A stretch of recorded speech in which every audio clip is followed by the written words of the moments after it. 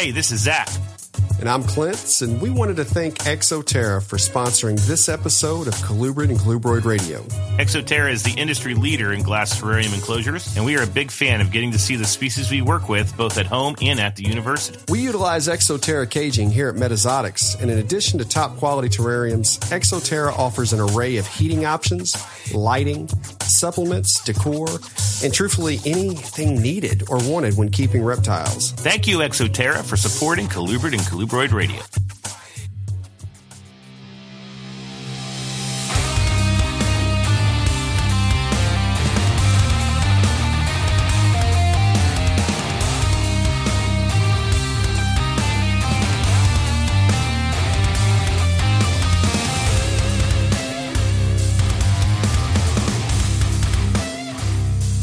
Hello, everybody. Welcome to what I believe is episode 47 of Colubrid and Colubroid Radio. As always, Clint is here. How you doing, man? I'm doing great, buddy. How about you? Fantastic. We are in the midst of the polar vortex here. Yes. It was a balmy 9 degrees, I think, this morning when I went out to my car. So I actually had to move snakes out of the infamous corner. My Govee alarms were going off. I have them set at 38 degrees, and this is the first time that they went off. I was like, damn, that's cold. So I got up at like 4:45 in the morning and ran down and moved 35 tubs to the middle of my garage.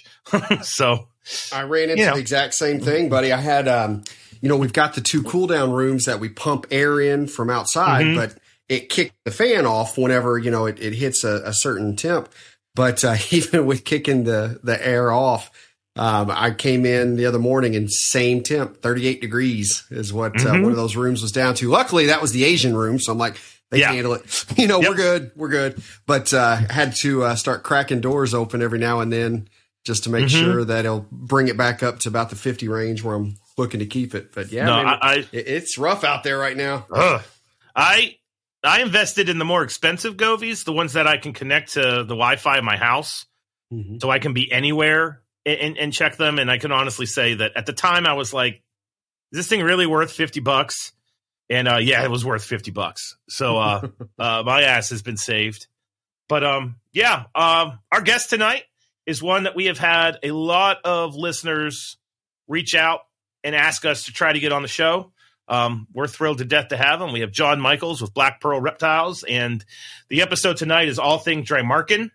So if you're into dry marking, you like Cribos, Indigos, this is definitely going to be a fun one for y'all. But before we get into that, we have some announcements tonight. The science section, we're not talking about a journal article. We're talking about an opportunity for people. So I'll get to that in a minute. But before we get to the market intro, science intro, we need to talk about the fact that we now have our first sponsor.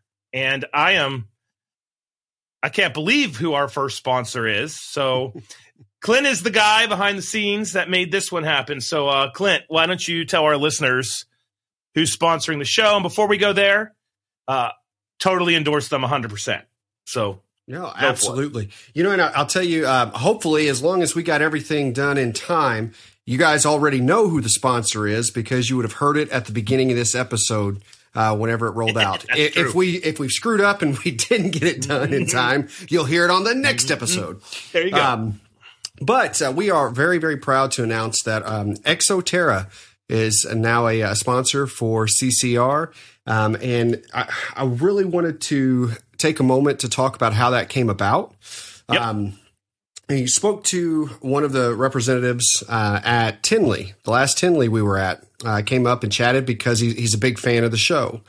And a few weeks ago, it reached out. And I think it was after the episode in which we talked about the study that you're going to be doing with the hognose.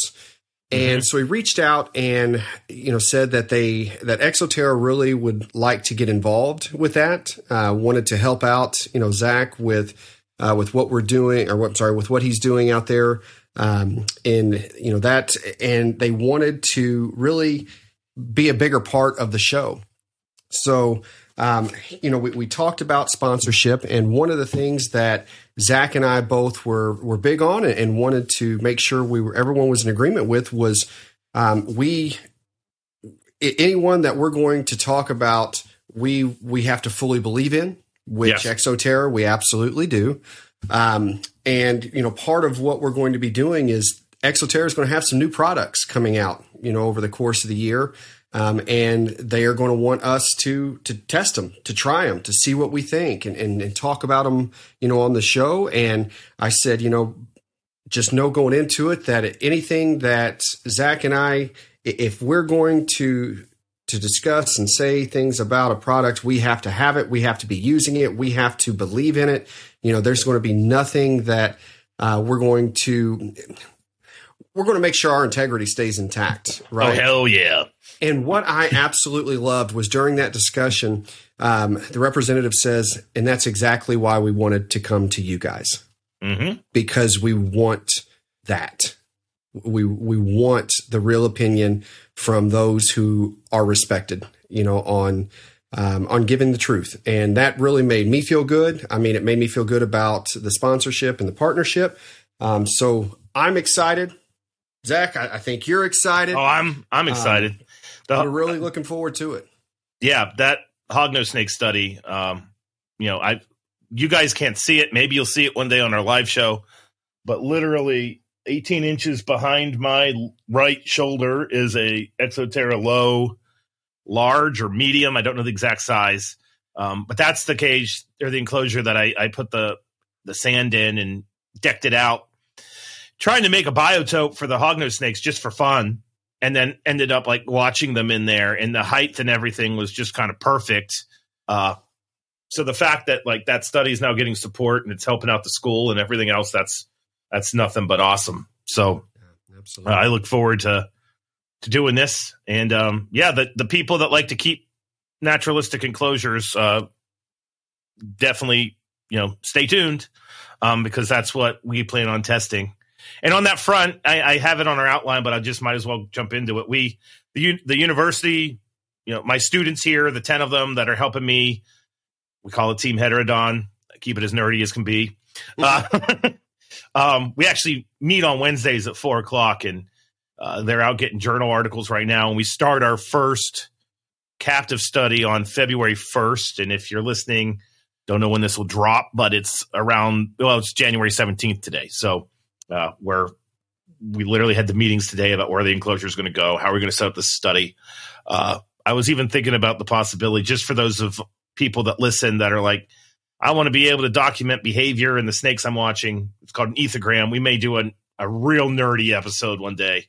We embrace nerdiness here, by the way. I love my nerd. Yes. We don't run away from that. But we may actually talk about like how you can do that, because I think if if you learn how to track behaviors in a kind of logical, scientific way, it makes keeping these things so much more fun, in my opinion. Mm-hmm. It has nothing to do about like, I'm a scientist in my ivory tower. I just like doing it because it makes them more interesting, and I can see patterns and trends. And I know if my husbandry practice is, if the animals are actually using it, or if I think they're using it, like I want to actually get in on that. So that might be something we do in the future. But yeah. So that's our announcement. We have another announcement. I'm proud of this announcement. I feel like an old ass man walking up hills, mother blanking Facebook, but damn it, we did it. We saved it. We saved the day. We do not need to delete the original page. It took getting on the computer to change a password, to then get on my phone, to then log in, to then add Clint. Like it was way too difficult. And I know that I'm showing my age because, but we made a Facebook post about this today. And our good friend of the show, Jason Hood, was like, would have taken you 30 seconds if you had a college kid help you. This is a fun fact. I reached out to those college kids. We have now matriculated out to where the 5 to 8 Gen Zers, I was like, hey, get in here and help me, please. They were like, I don't know anything about Facebook. It's not TikTok. So, I was like, son of a bitch. so anyway, but two old farts did it. So that's what matters. Right. So the page has been saved. So yeah. We made it. And guys, expect that page to get a lot more active and a lot more interactive. I know we're always asking about ideas and recommendations and things like that. Now we have this, place where both eyes, get on it as far as myself and Zach. It's if you get 2 replies or something, please forgive us because, it's going to be both of us looking at this and talking. But now at least there's a more centralized place for us to be able to communicate with everyone. And I will ask, please, if you haven't liked the page yet, go up and do it because we will be posting some questions on there that we do need feedback. We do want to hear what you guys think and help us guide the show in the direction you want it. So it's good stuff, man. I'm really glad that we got that taken care of. Yeah. And it's really weird when I submitted 2 journal articles this week and the pinnacle of achievement was getting you added as a damn admin to the Facebook page. So there's that. Anyway. Oh, that was good stuff. So, that's our 2, fun announcements. So you want to head on into, I don't really have anything new. We're in the dead of winter other than the collection potentially freezing to death and saving it. That's basically all that's happened since we recorded with Kayla for me. Yeah, it's same on my end. It's, we're still in brumation. Figuring out when I want to bring them up. And I'm just kind of dreading having to take the time to sit down and list out all the pairings and what's going to go to what and all that fun stuff. Once it starts pairing, that's fun. But it's, to sit down and plan it, it's just, oh, man, that's going to take some time. It's just projects and things like that around here. Other than, I think from now until the first week of April or second, I think I'm booked for 9 shows. Holy hell! So yeah, it's about to get hectic. But I'll chat more about that in a minute. With the market section. But yeah, it's going to be busy. I will say one thing about the vortex that's hitting the central and eastern part of the country. It is actually an opportunity. So here at the university, I try not to hide things. And I'm about to say this, and people are going to completely overreact. So please don't overreact.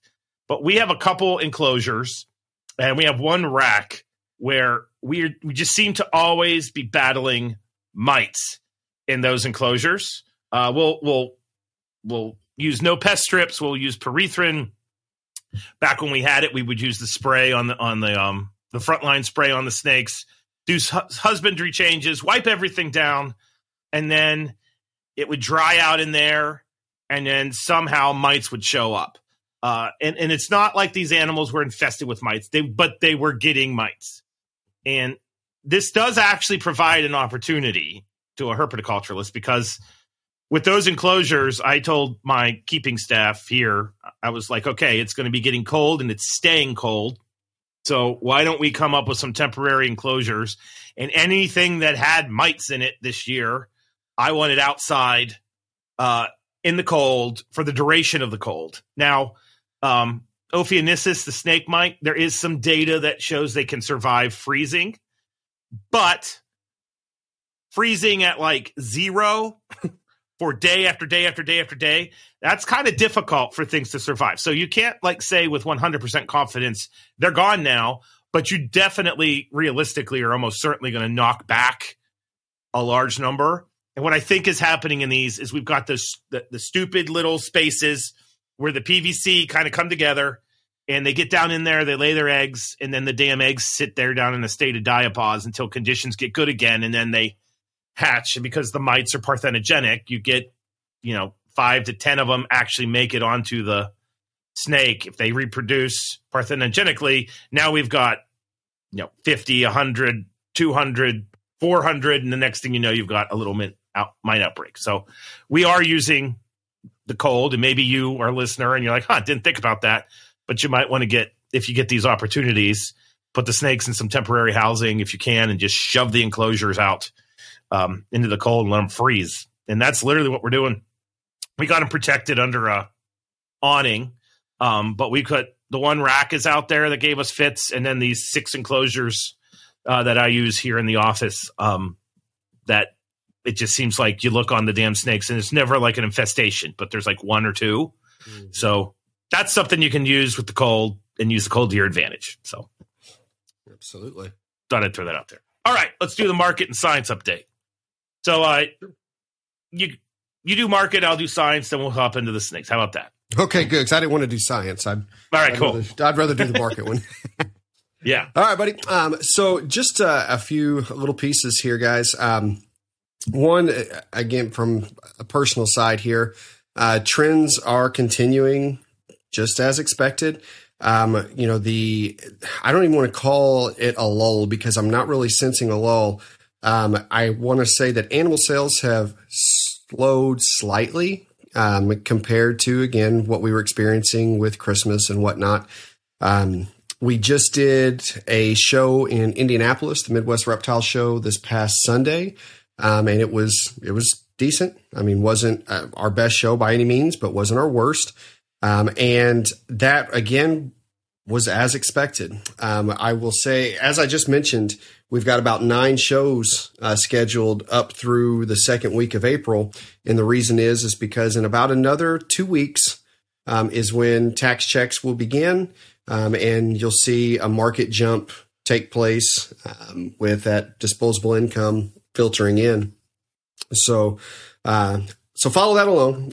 If you are if you're a breeder who does have animals that you're looking to send to a new home, be ready to ride that wave. Make sure that you have them placed in whether it's your website, whether you are signed up for shows or it's Morph Market.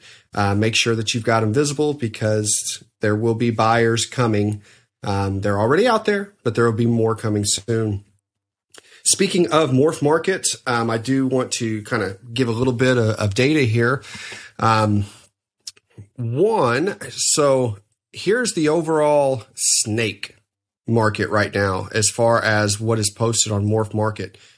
So there are currently 57,588 snakes listed for sale on Morph Market. Lord. As of right now. And here's the thing. 45,118 of those are ball pythons. Huh. So that makes up 78.3% of all snakes listed on Morph Market right now are ball pythons. The all other pythons, 2,522, so 4.4%. All boas, 5,621, that's 9.8%. And here's the thing that makes me smile for those of us who enjoy this particular side of the hobby or this particular sect. Colubrids, all colubrids, 4,327. So colubrids as a whole only make up 7.5% of the available snakes on Morph Market. And just for giggles here, out of that 4,300, nearly 2,000 of those are corn snakes. Yeah, corn snakes make up 44.5% of all the colubrids that are for sale on Morph Market. So the reason I share that is because when you back that out, right, whenever you really think about the colubrid market, when you think about the number of species that are lumped into that word, colubrid, when it comes to that market there, that's why we don't really feel a market slow, right? That's why we don't feel anything, because as we discussed before about the demand is really the same, but in certain categories there's a surplus. In colubrids, there's not. Maybe a little bit in corns, okay, but and when you think about the huge variety of corn snakes that there are, I mean, there's really tons and tons of morphs and mutations. So naturally, there's going to be a lot of those on there. But that's really promising. I mean, in the grand scheme of things, it's less than one snake per person that goes onto Morph Market, buyers on a day. So that's really cool. I thought that was, some interesting information. The other final piece, that just because I know it's kind of the hot topic if you're on Facebook and following anything on Morph Market, auctions. Morph Market has started to test out auctions. And there's, you got half of the people that love the idea and are loving it. You got half that, are upset and irritated and, feel that it's lowering pricing on animals. And I can understand where everyone's sitting, both sides. Mm-hmm. Personally, though, I would say that auctions, they have a place because in a way it's going to tell you the value of an animal. Yeah. That's going to be the truth. I personally have not put any up for auction yet, but I have won one. So, I did participate. And now I will say the value of that animal, if we're basing it off of an auction, it will change with when the auction takes place. So for example, you have XYZ snake placed for auction right now. I can almost guarantee it will probably go for a lower amount than it will in 6 weeks. And that goes back to what we were just talking about. There will be more disposable income in the population. Tax season. Exactly. And so naturally, bids will go a little higher. Snakes will go for a little bit more, on the auctions. Again, and I know it sounds like I'm beating up a certain segment, and I promise that's not the case. But those that are having the more negative impact from an auction are the ball python market. But that's really because just about all auctions right now are ball pythons on Morph Market. So you can see where, but that's, again, there's been complaints from that market, all year. And I understand why. I mean, it's when things slow down, that's kind of sucks if you're banking on a certain level of income, I guess. But all in, auctions aren't bad, especially when they are controlled to the degree that I think Darian's doing right now, where he's really limiting. I think it's down to two auctions that a person can do in a month time frame. So it's, if it is flooded with auctions, that means it's flooded with surplus animals, not that there's one person abusing the auction system, if that makes sense. So, so I think it's not a bad idea to test out. I think, it's something that we'll watch. We'll see what happens. And, if you haven't checked it out already, I recommend you do so. If you, I can tell you, if there's an animal that's listed you like, you may get it at a pretty good price. So check it out. There you go. I haven't looked into the auctions yet. I'm going to probably look into that this week. I saw them and I saw people discussing them. I'll be diplomatic, but I didn't go on because like you said, they were ball pythons, and I think ball pythons are pretty. I don't know anything about ball pythons, so I just kind of went onward. And for the record, we're not dogging them. They're not my cup of tea. No, just absolutely. Like for some people, weird South American snakes aren't their cup of tea.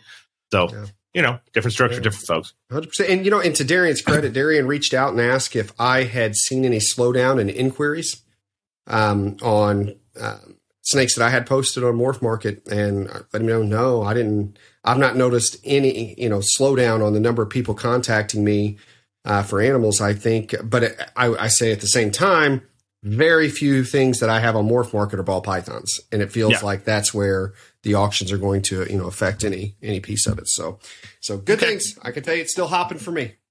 All righty. Okay, science update's different. We're not actually talking about a journal article. We're talking about an opportunity, and it will be discussed pretty much in the next upcoming episodes until the event actually occurs, which is in June. So you will be hearing about this in perpetuity. So those of you that listened to the episodes in midsummer, I can't remember exactly who the guest was back then, But I talked about the fact that I went to my first International Herpetological Symposium meeting, IHS as it's referred to. This is a wonderful organization because it actually is a scientific organization that had its roots in herpetoculture. So if you go to the Daytona show is a direct result of IHS, because IHS used to be the meeting where you would get the zoo people, the herpetoculturalists, think Philippe de Vaugelet type herpetoculturalists, and some herpetologists, and they would kind of meet up and they would discuss what they were finding. They would, write their stuff up in the scientific way. It was a meeting, but then go back to the hotel rooms, and in the hotel rooms we have this bartering system, and that's where you were actually doing the swap of the snakes. And IHS kind of got away from that because they got a little bit more conservation minded. And when you get conservation minded, selling snakes in hotel rooms isn't exactly what conservationists think of doing. So that's when it kind of split away. And then we get the Orlando show, which then became Daytona. And then Daytona, of course, ruled through the 90s. And then the NARBCs sprout off from that. So there's kind of a really cool history here. But the president of IHS is Mike Clarkson, who we will be having on in the next upcoming months. So if you like aquatic snakes, like elephant trunk snakes, tentacled snakes, the homolopsids, if you know what those are, that's what Mike's specialty is. But Mike's the president, and I've been trying to find a place to take all the science I'm doing with my students and present it. And you can't really do that in a traditional herpetology for the sake of herpetology type meeting. And IHS was literally like round hole, put the round peg in it, perfect relationship. But then I kind of, I got to thinking it'd be really, really cool if there was a day of IHS where there was a focus on herpetoculture advancement, and then keeping kind of these weird oddball species and giving people a platform to present this. And so I talked with Mike. I also talked to Roy Blodgett and Phil from Project Herpetoculture. Anybody that knows me knows I absolutely fanboy the hell out of that podcast. And I was talking with Roy at first, then Phil got in, and all three of us were like, we need a venue. We all want to do kind of these presentations of herpetoculture in like the kind of scientific meeting type atmosphere. And so we're going to be doing what equates to like half a day to 2/3 of a day of herpetoculture talks. So I'm going to be recruiting a bunch of speakers. The meeting is going to be in June. And if you want to attend, you can totally sign up. Please understand, this isn't like a Tinley kind of situation. But, if you went to the Gecko Symposium at the beginning of Tinley, it's definitely got that vibe to it. There is no selling of animals at all, so don't think that there's a show. That's not part of this. But this is more, knowledge and ideas. And so I'm going to be presenting a presentation there on naturalistic keeping techniques for hognose snakes. Notice a theme. It's like taking over my damn world. So anyway, but yeah, more details on that. And you can learn more about it on Project Herpetoculture as well, because I know that Roy is going to be promoting it on their show too. So I'm going to be letting you know like how much costs, dates. I do know right now that the meeting is in June. I think it's in mid to late June. Next episode, I'll have more details and a little bit more for you all to learn about. So yeah, that's my big update. So if you're near Knoxville, that's where the meeting's going to be happening. Highly, highly, highly recommend this. If you are on the nerdy side of herpetoculture and you like the science and you like you like to go field herping and you like the field conservation side of things and you like to kind of test your husbandry practice and think about it critically, this is I can't say enough about this meeting. It was wonderful, and the people there are fantastic. And so I'm thrilled to death at IHS. We had to get permission from their board, and they said go forward. So I have every intention of going forward. So yeah, that's that. Very cool. So big introduction this week, just because we had an awful lot to talk about.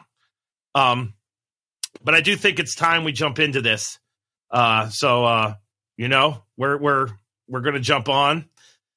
So without further ado, our guest tonight, if you keep dry marking, there's no way you don't know our guest.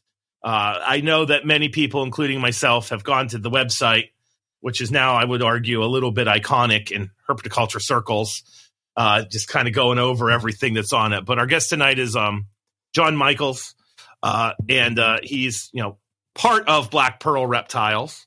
And yeah, we're thrilled to have you. So, John, how's it going? How you doing, guys? Thanks for having me. I appreciate being on. This is it's always fun to sit and hang out and chat about snakes. Yeah. Well, that's what we're doing. So, I guess we have some questions for you, obviously. First question is kind of our launching question, which is, like, how'd you get into this? Why colubrids? And how did you land on dry marking ultimately? And I know there were other species along the way, but right. That's what you're obviously known for today. So right. Well, I started, as a kid, kind of more as a field person. It was just my older brothers and I, we go out, hiking and fishing and catching frogs and, grabbing snakes and whatever, and doing all that sort of thing. And, so snakes just always were sort of fascinating to me as a kid. And, so I, naturally along the line, I wanted to keep them in my room. I want to keep them and observe them and all that kind of thing as I'm a kid. And, my dad's, rule was, hey, listen, we're not spending any money on this stuff, but you want to go out and catch something, go ahead. So, I grew up in Southern California, so, it was gopher snakes and king snakes and stuff like that. And, invariably somewhere along the line, I started kind of testing out the whole, breeding and husbandry thing along it, just fooling around as a kid. I used to grab, 4 or 5, adult gopher snakes, and I just throw them into one big old terrarium, and the males would kind of combat a bit, and which I thought was super interesting. And, they breed and, and then I'd get eggs, and, I'd incubate the eggs and do all that. And all this is, pre-internet, I didn't know what I was doing.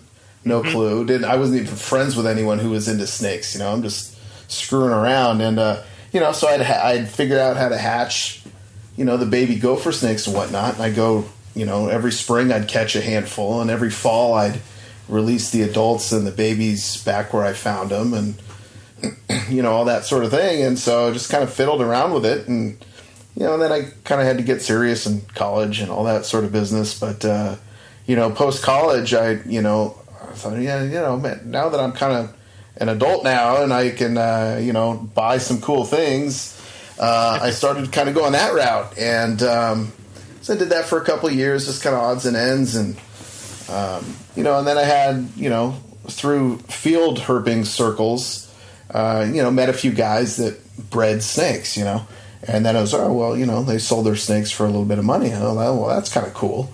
I had a friend who did Alterna and, that kind of thing. And so I thought, well, I'd kind of like to do that. That'd be fun. And so then it was, the whole boa thing never really interested me from a breeding perspective. I when I was kind of playing around with keeping things, I had some white-lip pythons because I thought were kind of, heavy metal looking kind of rock star kind of snakes, and, but then I was thinking, well, let's get something more manageable, something that I can be, that's maybe not quite as tricky as breeding, farm raised, white lip pythons, and so I settled on Honduran milk snakes, because I knew with my experience level, I wanted something that was a little smaller, but was also relatively easy to keep for being a newbie with this whole thing. And I wanted, I also didn't really have any experience with tricky feeding babies. So I chose to avoid, the Alterna route and that kind of thing at that stage in my career, if you want to call it a career, of my hobby. And so I did that for a while. And, I worked a lot with Shannon Brown, who you may know and remember. And so he helped me kind of get into some of the morphs, and I played around with the morphs a little bit, and that was kind of fun. And, so then I, discovered the reptile shows. I'd get a booth and I'd sell some of my babies, and then it was, I got a little bit of money here, and, maybe this can help me pay for my feeders. Wouldn't that be nice? Self-sustaining hobby, and then I started scaling it up a little bit more, and then it was, I got a little extra cash here, so rather than pocket it, I'm just going to go buy more snakes, like we all do, just go buy more, and it wasn't long after that there was a guy near me who had who was selling a pair of adult black-tailed Cribos. And I just thought they were gnarly looking. I didn't know anything about them, but I just thought they were gnarly looking. They're huge, big, strong. I mean, a non-venomous cobra, essentially. And they were adults, and so I took the plunge and I bought them, and through no real expertise on my end, I was able to breed them.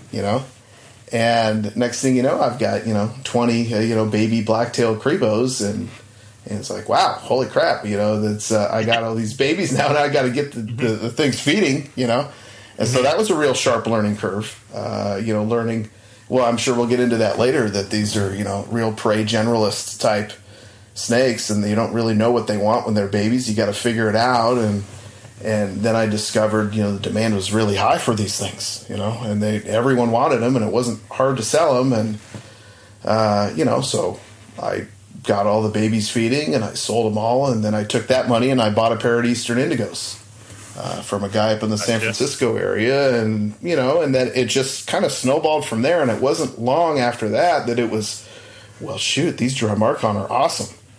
I just completely fell in love with the intelligence, the power, the inquisitiveness, the temperament, everything about Indigos and Cribos I'm just totally into. And then I just kind of nerded out on that whole thing. And there's 6 major subspecies in the pet trade, and I want them all, Yep. And I got to have them all. And so that happened, and then I started kind of producing them all. And then it was, well, I'd like to have a breeding group of each of those 6 subspecies, And somewhere along that line, I met a guy who's now my business partner with it, Chris Rodriguez, who formerly worked at the LA Zoo in the reptile house, and he shared a similar interest in all the Drymarchon, and so between the two of us, we pooled our collections.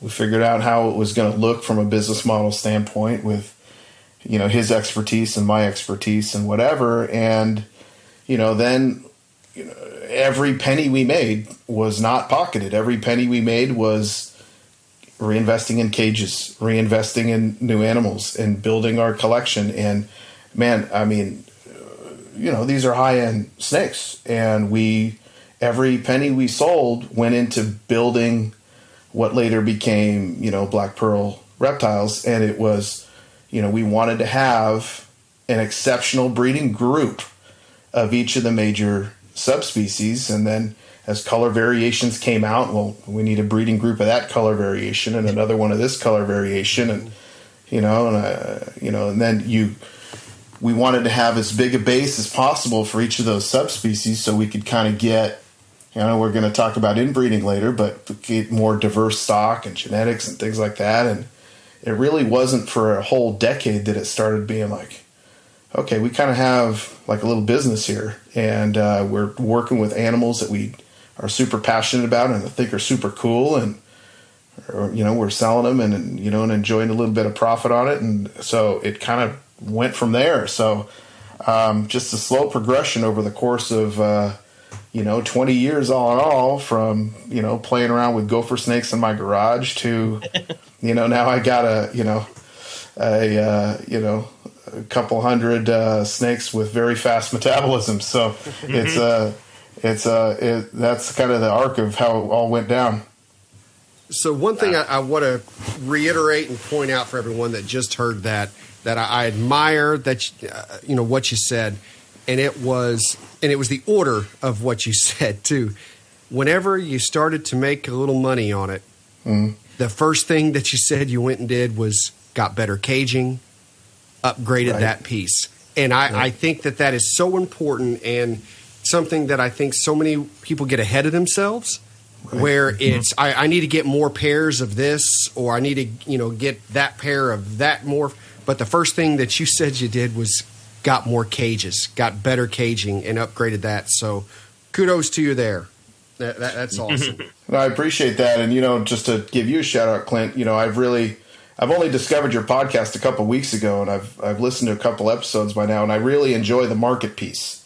Thank you. One of the things that I really find interesting about it, even just what you guys were talking about a few minutes ago, with the data from Morph Market and so forth, is that, one of the things that I think we don't really talk about enough is the business side of it and the market side of it. And I find that really fascinating. And that's kind of, one of the sub passions that I have in doing what I do with all this stuff. I was a finance major coming out of college, but I knew I didn't want to do that as my kind of day job, so to speak. But I've really enjoyed kind of, the business aspect of it all.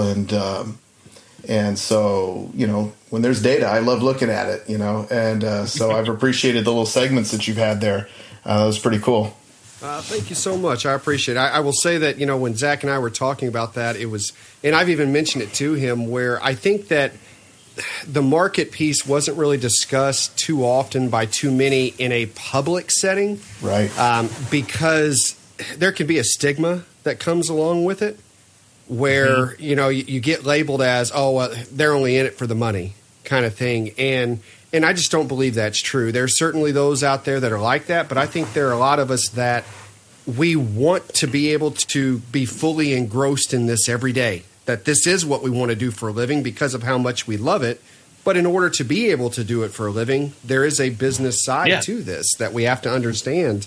And it doesn't mean that, right back to the point of you invested in the cages first, before getting bigger. That's what it's about. It's if you're going to do this as a business, making sure you're doing it with the animal's best care in mind, and that will make your business succeed to a greater extent. So, good stuff, man. Good stuff. No, I agree, and I've had this exact conversation with people in the past that you're 1,000% correct. That there does seem to be a stigma that if you are actually making money, selling reptiles or whatever, that somehow there's a stigma that you're, the mammal equivalent of a puppy mill.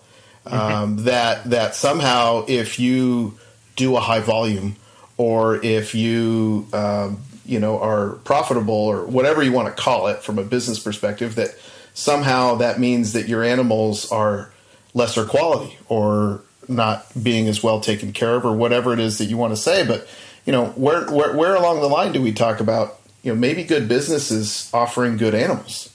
Yeah. And so, being successful from a business perspective doesn't necessarily mean that your product is garbage. It's kind of the opposite in my mind. So I don't know. It's a weird stigma that's happened in the herpetoculture circles. So I really appreciate that people are talking about it in kind of a positive sense, because there are a lot of breeders out there that want to make a few bucks, and, whether it's their full-time job or something, a side hustle, or just monetizing something that they enjoy doing, I think it's worthy of talking about. So I appreciate that segment. Thank you so much. Really appreciate that. Very cool. So why don't we talk a little bit about the different dry marking before we jump into all the husbandry stuff? So you mentioned that there were 6 subspecies or 6 taxa. Mm-hmm. What are the 6? And then if you don't mind, just kind of giving the highlight reel of what you like about them, what you don't like about them. Just kind of shoot from the hip, and I'd love to hear your opinion. As you're about to do this, I want to tell our listeners, if you are listening to this and you've got your phone out or by your computer, blackpearlreptiles.com, if you go to that, because that's where I'm at right now, as we're about to hear about each of the different types, you've got an awesome website here, buddy. Yes. I'm taking it. Thank you. Appreciate it. But I mean, you can click and kind of follow along and see what it is that's being discussed. So I just wanted to put that out there now so that you had visuals if you'd like. Go for it. Yeah. Awesome. Yeah. And then, I mean, not to belabor the issue, but that kind of piggybacks on the business part of it. One of the things that I really, think has gone well is that you have to have a visual along with whatever it is that you're trying to sell. So a website with good pictures, and it seems like somewhere along the line of all this, people kind of went more social media route and not website route. But I've always tried to funnel people through the website, and I've actually, so just. I don't know. I feel like I neglect it sometimes, but just have it be an informational hub, with photos and text and whatever else. But so anyway, you're right. On the website, I do try to outline the 6 major subspecies that are in the pet trade. So to break it down, you have 3 that we commonly use the word indigo snake as a common name. There is the eastern indigo snake, which I think is the iconic colubrid, in my opinion, and that a lot of people know about. They're native to the southeast part of the United States. They're listed as threatened on the Endangered Species Act. I feel like that has the most public exposure. People know about the eastern indigo snakes. Big, huge colubrids, powerful, strong, inquisitive, intelligent. And with great temperaments. And so they're kind of, in my opinion, kind of known as the iconic colubrid, really, that's out there. But along with that, there are 5 others that I feel like people should know about, particularly if you're into colubrids and large colubrids and indigo snakes. So there's the Texas indigo snake, which obviously is native to Texas, the southern part of Texas. But a lot of people also don't realize that they range all the way pretty far south into Mexico as well. They actually have a very large geographic range. And those are really neat. So we've got a group of those. Then there are also the Mexican indigo snakes. When that's really kind of interesting because,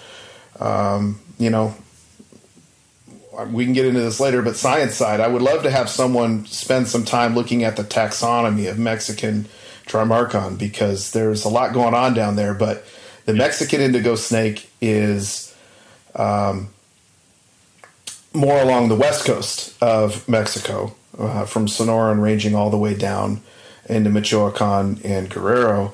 And then it can kind of hook in a little bit inland and head towards the east as well. And in their natural range. So they have a very large range as well. And within that group, there are different color variations. And I kind of try to simplify it down into black and red. We'll get into that. So those are kind of the 3 major indigo subspecies. You've got the eastern indigo, the Texas indigo, and the Mexican indigos. Then as you can kind of continue further south in the Americas, you've got the black-tailed cribo. You've got the unicolor cribo, which are more Central American. They'll range from southern Mexico down to Colombia. Black-tailed cribo is obviously a tan-looking animal with a black tail. Really wild face markings and are really intriguing snakes. Unicolor cribo, we can get into this if we want. It's a whole other subject to debate, but essentially the same snake with a lighter tail. So that's why they can get that name unicolor cribo. And their ranges can often overlap, and you can debate the taxonomy of it and whether or not they're really legitimate subspecies, but that's the way they're described now, and they're in Central America.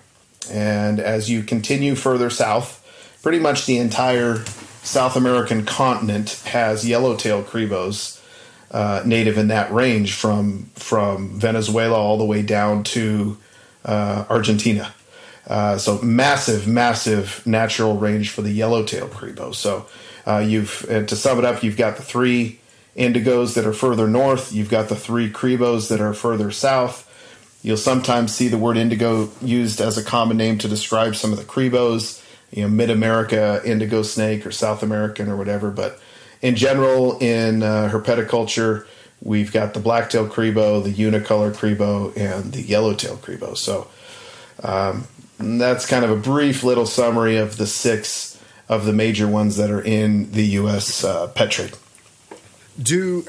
Other than visual appearances, are there size differences between the different subspecies or disposition differences, anything like that? Any other notable characteristic differences? They're minor. There are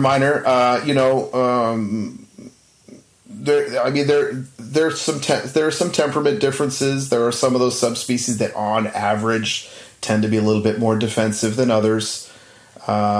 Size, a little, on average, maybe a half a foot this way or that way. But in general, to really oversimplify it all, they're really all the same snake with a different paint job. The care is very similar. Whether it's from Argentina or Texas or South Florida, the care is remarkably similar for all 6 of those. So it's, any differences between those 6 are pretty minute, in my opinion. Very cool. All right, good deal. So I have a couple kind of questions specific. So let's talk about the Mexicans for a little bit. Mm-hmm. Because with Rubidis, I believe that's a subspecies name for them. So sometimes they're called Rubidis if you're talking to a Drymarching person. Right. We've got this red-bellied thing, and then this black-bodied, white-bellied thing. And I have, I've gone down rabbit holes trying to understand. There's oftentimes kind of questions about how did they get here, and I figured this was something that, rather than run away from it, let's just hit it straight on the head. So, sure. Has the white-bellied, black-bodied Rubidis been in herpetoculture longer than the red-bellied? Like, what's just kind of spitball the history of those guys and what's going on? And overall, I think so. Yes. It wasn't that long ago. Several decades ago, when there weren't any restrictions from moving animals from Mexico into the U.S. So there were a lot of Mexican species of animals in the pet trade that came when it wasn't regulated, And so I think the pet trade had the more of the black and white Rubidis going on, and these were kind of the old school days when herpetoculture was a little bit more about just sort of keeping wild snakes rather than captive propagation. Yeah. And so, but they persisted, and enough people bred them that they kind of took hold into the pet trade. And there were some red ones around, but there's certainly been a lot more of an explosion of the red ones in the pet trade in the last 10 years or so, I would say.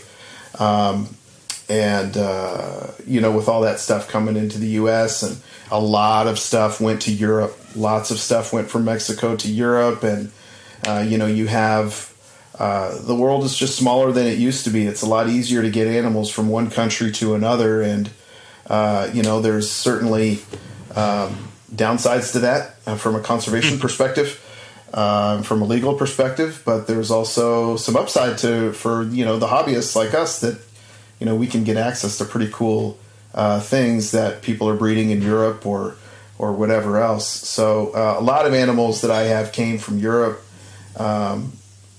It's just a lot easier to get animals from other parts of the world than they used to be. You used to have to, go through importers that were bringing through, crates full of wild-caught snakes and all that. But with the kind of explosion of captive propagation in the last few decades, and the world just kind of getting smaller, we're able to kind of get some neat stuff into the pet trade.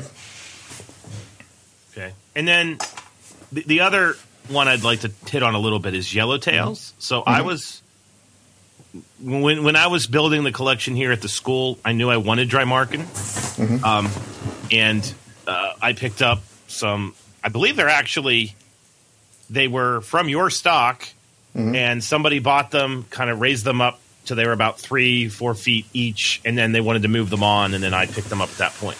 And they've been here since the onset of the degree, which they were bought in 2016. They've bred twice. We've gotten 2 clutches out of them. Cool.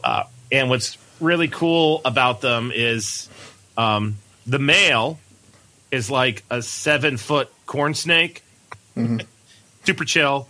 And the female, we named her Karen for her attitude.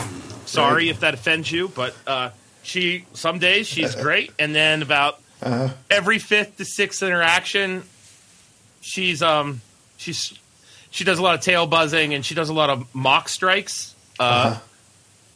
But it's kind of like the boy does not fit the kind of stereotypical, somewhat cranky yellowtail. Female does. What's your experience with temperament with the yellowtails?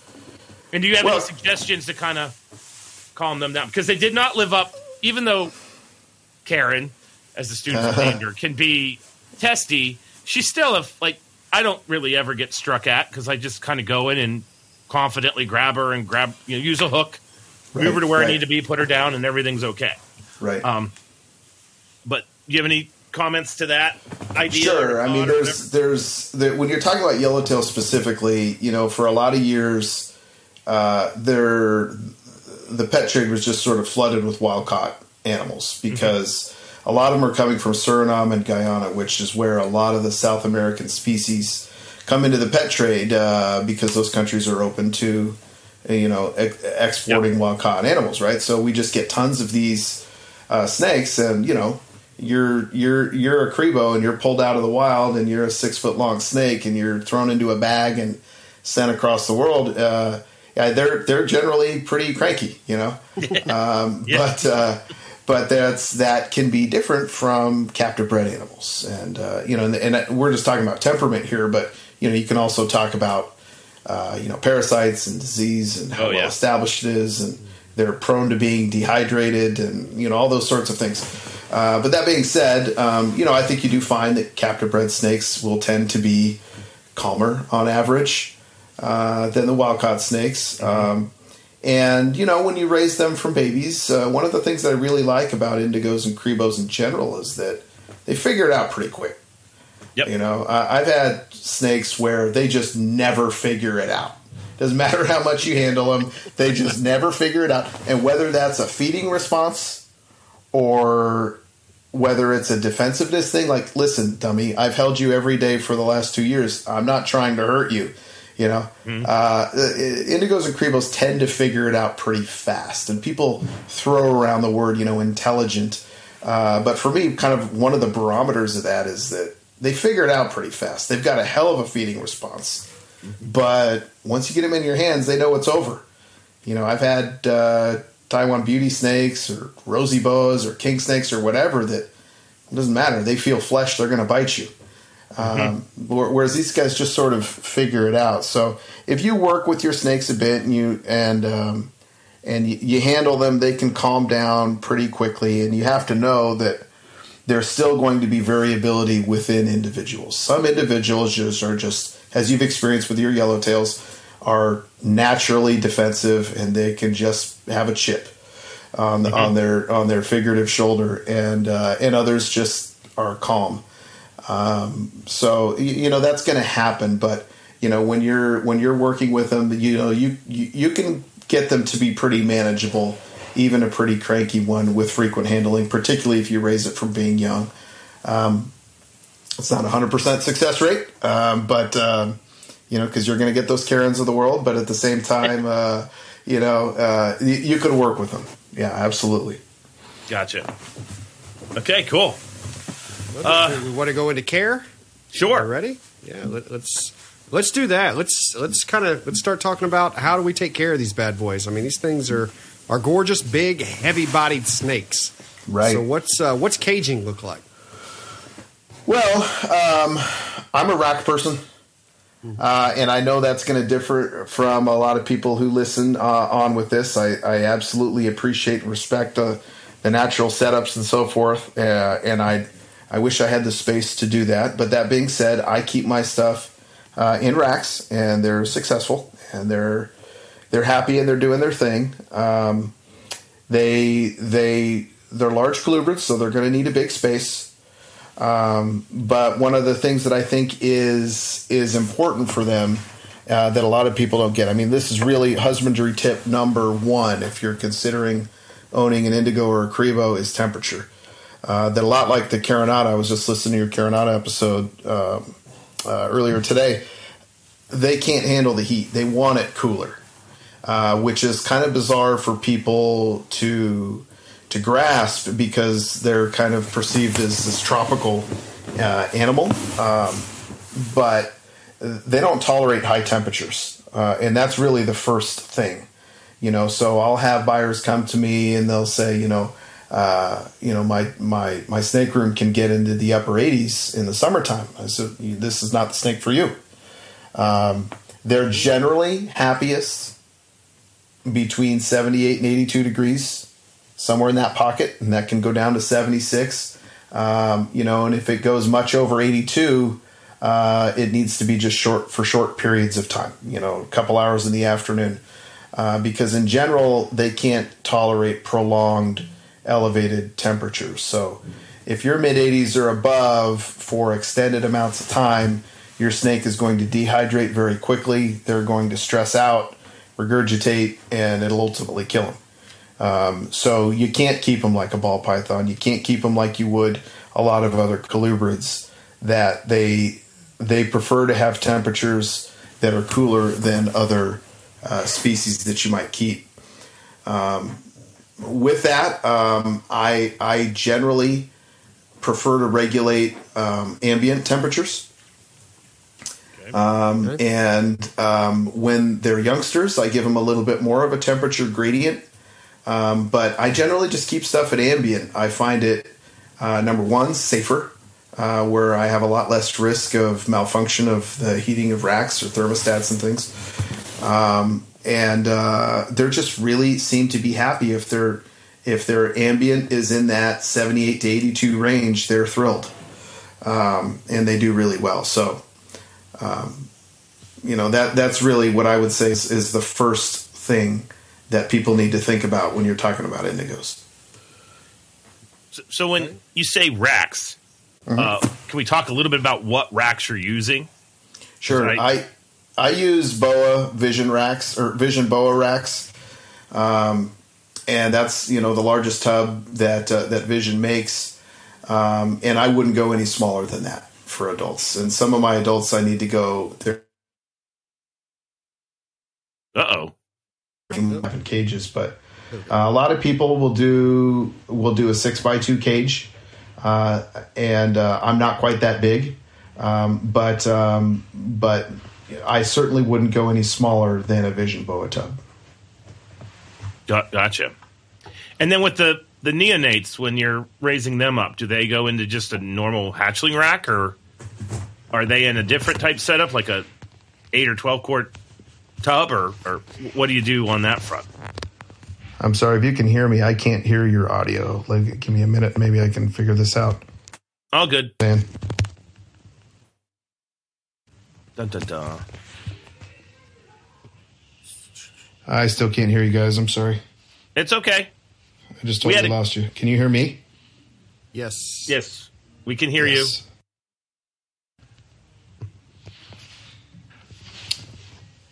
Welcome to Colubrid and Colubrid Radio. No, I'm still not getting anything. What's the best thing for me to do? Should I disconnect and reconnect, or? Yeah, leave and come back in.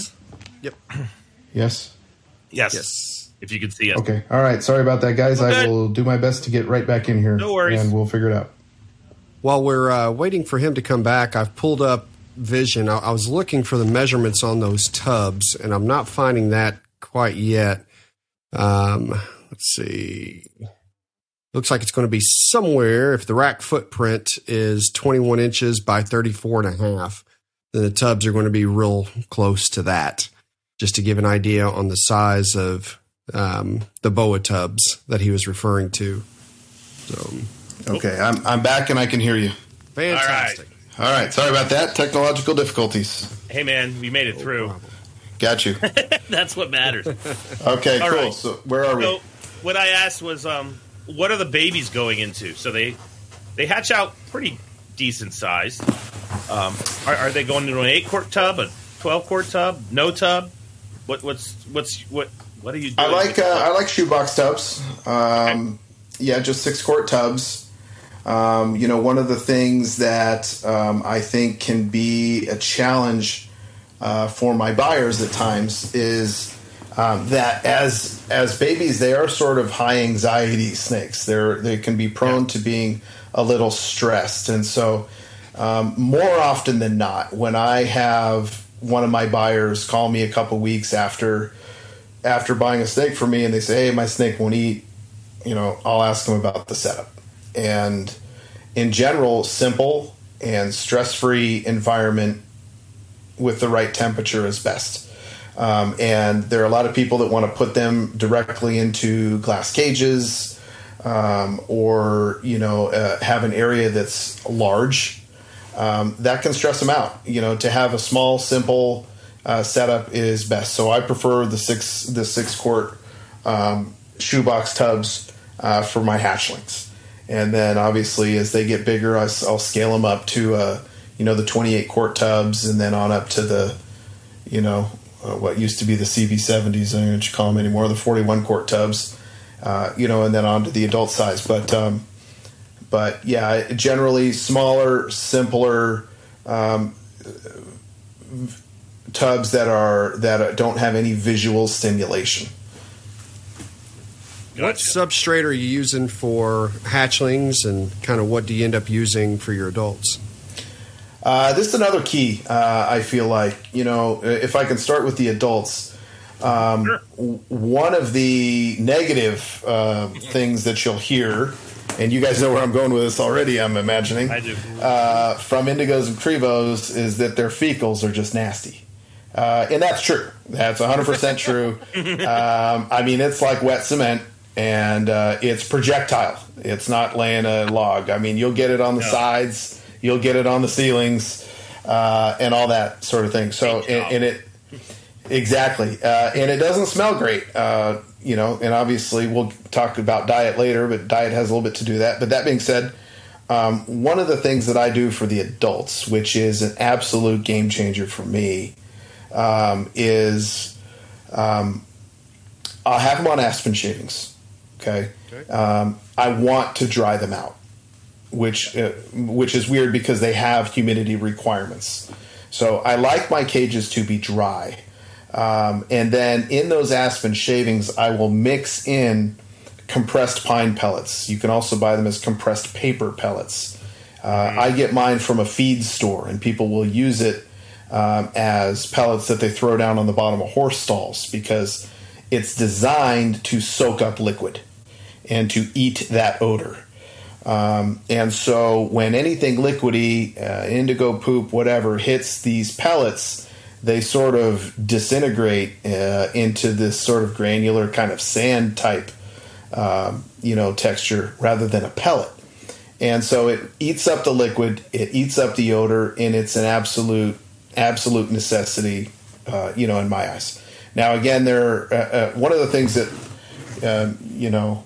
that I try to follow too is that I try to be humble enough to know that, listen, there are other people that are just as successful, if not more so, with doing this species, breeding the species, keeping the species, and they do it differently.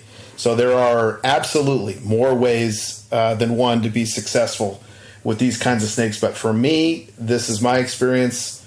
I think the pellets are really kind of a big deal as far as mitigating that odor of the fecals. So the aspen shavings mixed in with the compressed pine pellets as the base. And then they do have humidity requirements. So rather than try to control the humidity of the entire enclosure, I give each snake a humid hide box. And so for the adults, that's going to look like a shirt box tub, 28-quart shirt box tub with a big enough hole drilled off to one side in the lid, and I fill it with damp sphagnum moss. And so they will go in and out of that as their humidity requirements dictate.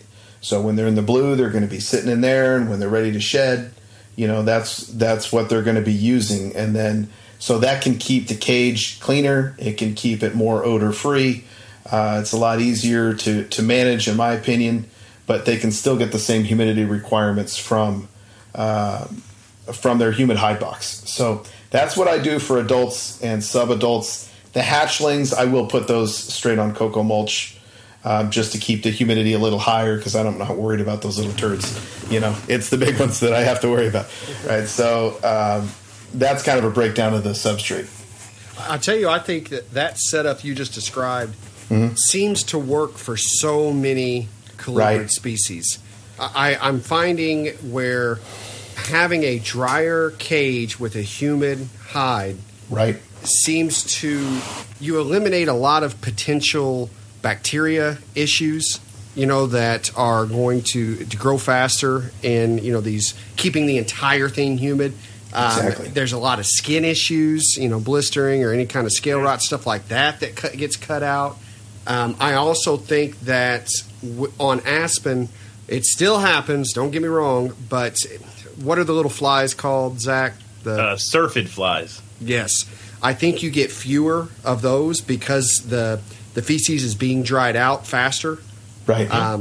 So, but, to the point, almost every species needs access to some type of humidity at some point, especially during shed cycles, unless we're just talking about desert species. But even then, a lot of the desert species will find crevices and cracks, to get the humidity they need. So I think that setup works fantastic for a lot of species. And I'm sitting here smiling because as I cruise, through your webpage, I'm like, may have to get a pair of these. May have to look at those.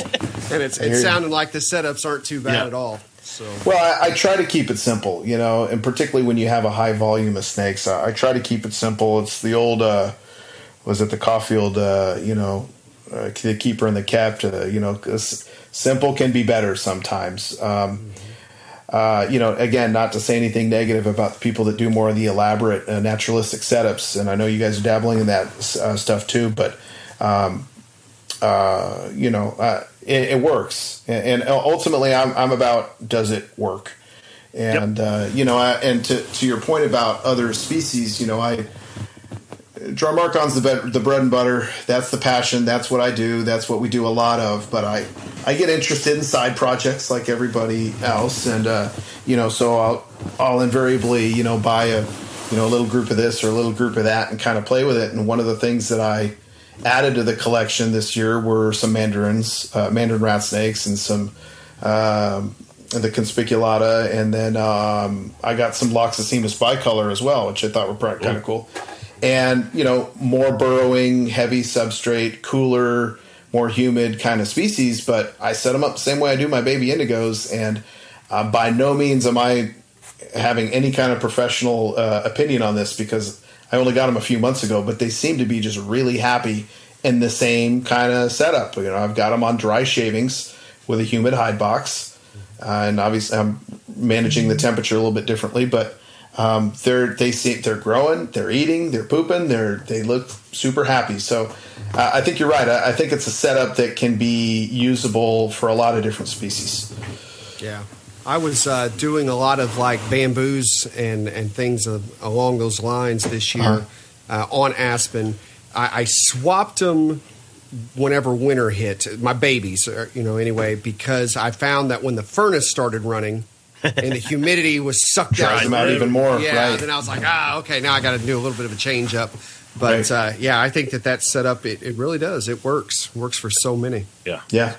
I'm pretty positive on one of the other podcasts you're on. I heard about the wood pellets, and I didn't realize that was you. But I was having issues with my false water cobras, which everybody makes this comparison between Drymarchon and Hydrodynastes because they're both like giant colubrids from South America. Exactly. And I can honestly say that addition to the substrate helped me because the only thing that may rival Drymarchon with its spray painting abilities is a false water cobra. Yeah, absolutely. And when they go, I've said this before, it's like it goes beyond a toddler crapping. It's like a 4-year-old human being dropping a deuce in a snake cage. Oh, it's terrible. So you need something to absorb that liquid. And I've got those big adult breeders in my office at work No. So I needed something like immediately to absorb. So I can't. Yeah, I can also test. I can say that's if you have large snakes and you're dealing with feces and you got to get it out of the way and get it absorbed and almost like a kitty litter effect. Mm-hmm. Yeah. I can vouch for that too because it was. I've always wondered like where the hell did you hear this? It had to have been you. Yeah. So there you go. Probably, and I don't. Frankly, I don't remember where I discovered it. I one of the things that I really enjoy about having a business partner with it is that he and I just bounce ideas off each other all the time. It sounds like you two collaborate in the same way, but to be able to just constantly be having him trying things out at his house that I'm not doing, and vice versa, and then have us sharing ideas and what works, and that's anything from feeding hatchlings, which dominates a lot of our conversation, to care and the substrate and the caging, and we're always looking for a way to get better, and it doesn't matter how long you're doing this for. There's always a way to get better. Mm-hmm. So I agree 100%. So why don't we just jump right into feeding? Because this is definitely a fun topic. Feeding the established adults, I can honestly say from my experience, we've had blacktails, easterns, and yellowtails here at the school. And feeding the adults is just fun. It's just if they're eating, right? We'll just talk a little bit about the feeding response. So that's a good one. Well, listen, it's. I don't know too many things that top it. False water cobras are in that conversation. As you've worked with Musarana, can be in that conversation, but they're absolute sledgehammers. And one of the things that really drew me in about Drymarchon in general is that they're not constrictors, and they're not venomous. It's just blunt force. Mm-hmm. They just grab and overpower and swallow, and that's how they eat. And it doesn't matter what they're eating. If they're eating another snake or a baby alligator or a turtle or a frog or whatever, they just grab and crush and swallow, and they don't care.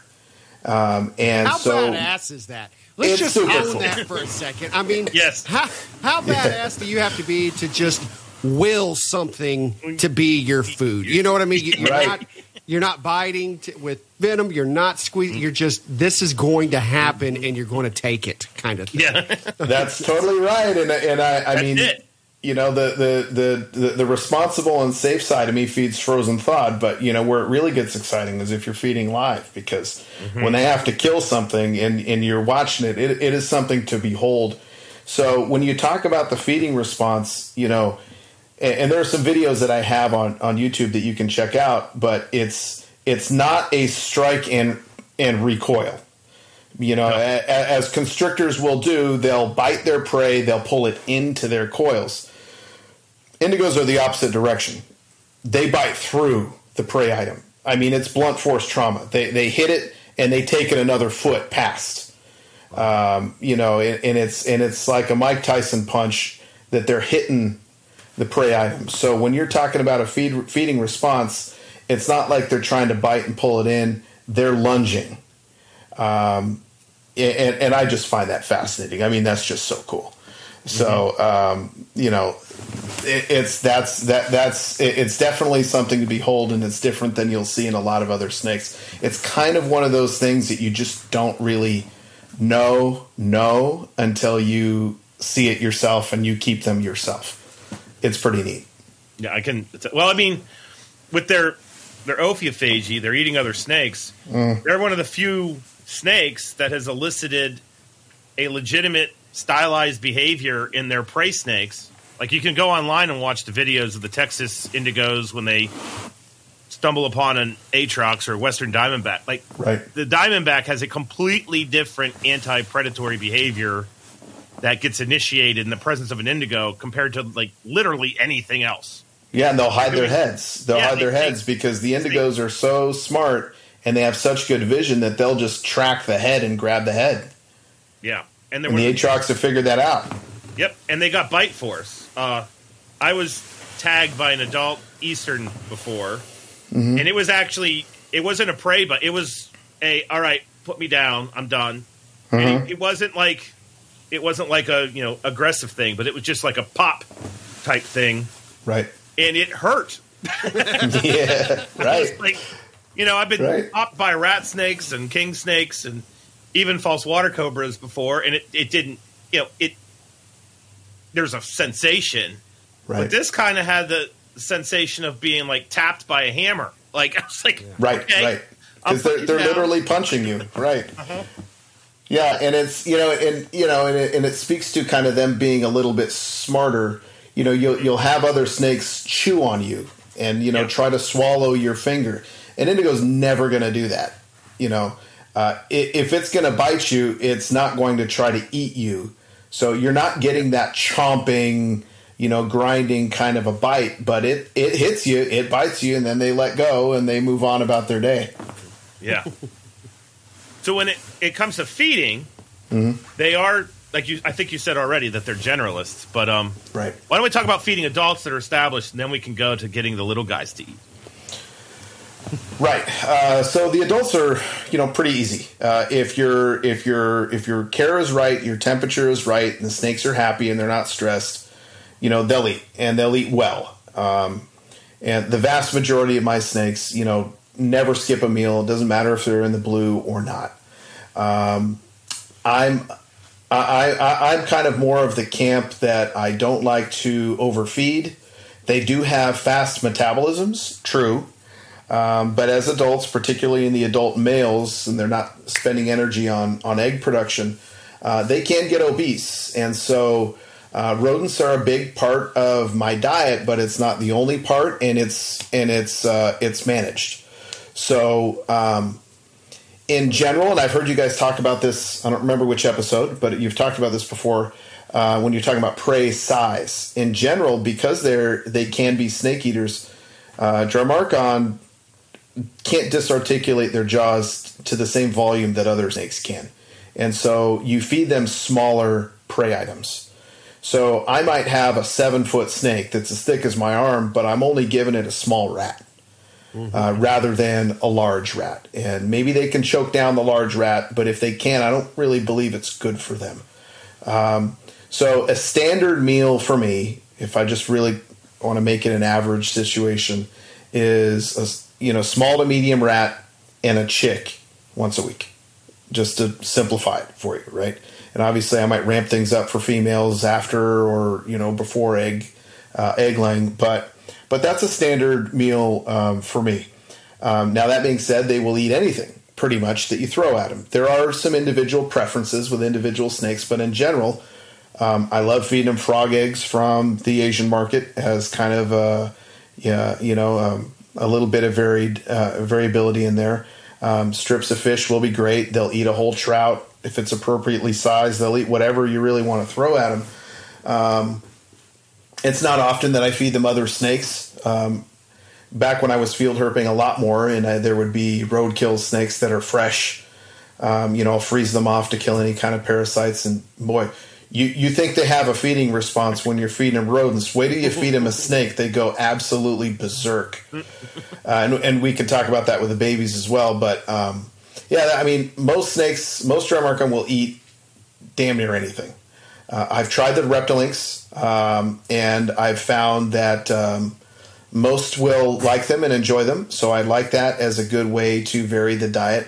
I'm also a believer in a varied diet for snakes that are natural generalists in the wild. Mm-hmm. I think it's good for them to give them as many things as you can. But that being said, an average meal for me is one rat, one chick. But throwing in quail, throwing in fish, throwing in frogs, whatever it may be, as long as it's clean and I don't have to worry about bacteria or whatever else, I think it's a great situation. There was one of my things that I tried and I think failed and I moved on from was that I was buying chicken necks. And I was buying them in bulk from a carniceria, near my house, Hispanic meat market. And I'd buy this big old block of frozen, chicken necks, and I was feeding them those, and they loved them. But the poops weren't quite right, and the snakes didn't seem as healthy about it afterwards. Every once in a while, I get a regurg or something, and I think it was just because they were dirty, And I don't know if it was salmonella or whatever else, but as long as it's clean, they'll eat it. And if you've got food grade fish from the market or frog legs from the Asian market or whatever, I love that as a way to vary the diet for your adults. I think the more you vary it, the happier they'll be. Cool. Babies. You want to move on to babies? Yes. So this is the real trick, right? Because, and this is sort of the way I analyze it, because they are prey generalists in the wild, I find that the babies are often hardwired to eat something that is not a rodent. And if you look at the gut content of a lot of the wild snakes, they're eating rodents, but not nearly to the degree that we sort of expect it in the pet trade. When I sell a snake, the expectation that buyers have is that it's feeding on rodents. And so, the bulk of the work that I need to do to run Black Pearl Reptiles is getting babies established.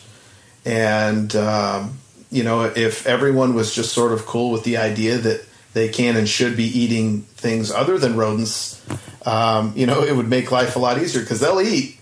But, it's getting them to eat rodents is another story. But the frustrating part is, and I learned this with that very first clutch of black-tailed Cribos that I was describing earlier, is that you don't know what they want to eat. Sometimes they want a fish, and sometimes they want a frog, and sometimes they don't want a frog, but they want a toad. And sometimes they want a lizard, sometimes they want a snake. So it can be frustrating. You get a high volume of these baby snakes, and it can be difficult. So in general, I would say that starting with scenting with fish or some sort of poultry works well. Those are also generally readily available in the pet trade. To buy a frozen chick or a quail works well. And fish is obviously more readily available. But then even within those categories, you can still have some differing amounts of success depending on the individuals. Are you just sprinkling the pinky with feathers from a quail, or are you actually rubbing the pinky in the yolk content from inside the quail? Are you using tilapia fillets from the market, or using a trout that you caught fishing that's wild caught? And all those have differences, on average. So that's the bulk of the labor. And then when you're talking about the different of the 6 major subspecies, they can all have average tendencies as well. In general, Texas Indigos are, in my experience, by far and away the easiest to start. And I would say 90% of them go straight to rodents right out of the gate. So if you're wanting to dabble in dry mark breeding, you might want to start with a Texas Indigo if you're a little leery of getting babies established. That they're just significantly more easy. Second place to that, I would say, is probably the Rubitus, the Mexican Indigos. That they'll tend to start on rodents a little bit easier than some of the others. And then as far as the 3 Cribos, the yellowtails, blacktails, unicolors, and even the Easterns, those can take a little bit more work. You'll still get a certain percentage of your clutch that goes straight to rodents, but it's not uncommon to get a clutch of 20 black-tailed Cribos and not one of them wants rodents right out of the gate. So it takes some work. But the upshot of it all, and I'm making it sound really daunting. The upshot of it all is that really once you get a few meals down them, they are aggressive feeders, and they'll start hammering food. And that might be that you have to put a little dab of fish scent on a pinky, every week for 3 months. But they'll rip it off the tongs, So, they are pretty aggressive. So in general, you get 4 or 5 meals of something down them, then they'll start eating anything. And so you just have to kind of get to that point. And then there's all kinds of other strategies that, that we've used over the years. And there's a hand feeding method where you hold the snake in your hand and you tease it with a prey item, and they'll grab it like that and start swallowing. Starts as a defensive bite, and then it moves into feeding. There's a method like that. I think I have a video on my YouTube channel on that. I didn't invent that method, by no means taking credit, but it is one that we use. And I know people use it a lot with some of the arboreal colubrids. I've done it with some of the fire and axe, and I know Jason does it too, right? Yeah, some of the spilotes. Yeah. Mm-hmm. Yeah. So, there's that method too. So there are different things that you can do, but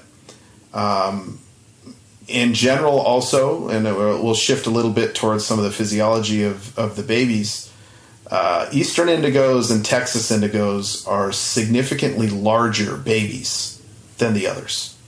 And I don't really know evolutionarily why that is. But everything's bigger in Texas. Oh, that's definitely true. Some of these baby Texans are gigantic. But the Cribos are long and skinny, and they're pretty wiry when they're young. And given that they have fast metabolisms, those are the ones I tend to stress out a little bit more over, because you've got to get some meals down them. They're not going to be able to go 4 months with no meals in them. Mm-hmm. Whereas, Texans or Easterns might be able to handle that a little bit better, because they're born with just a ton of body weight.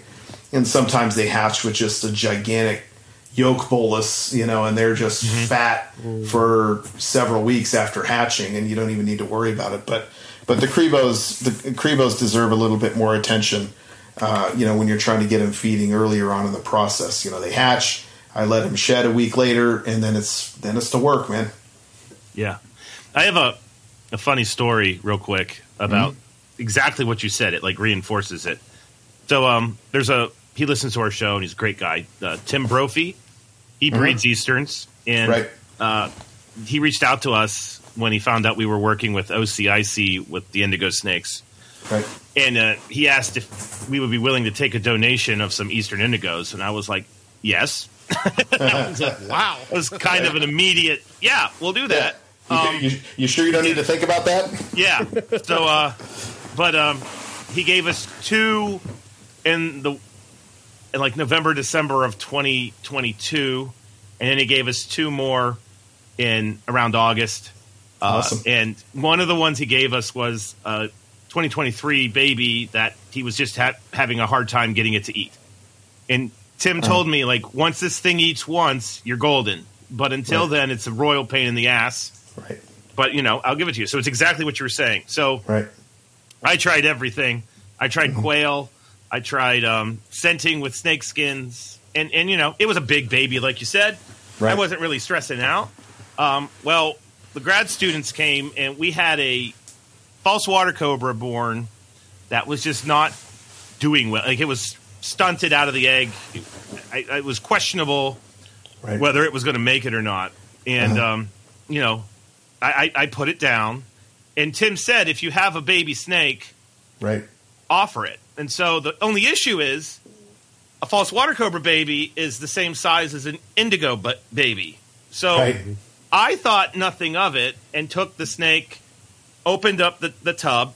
It was here in the office, and I, have the falsie on the tongs, and I offer it.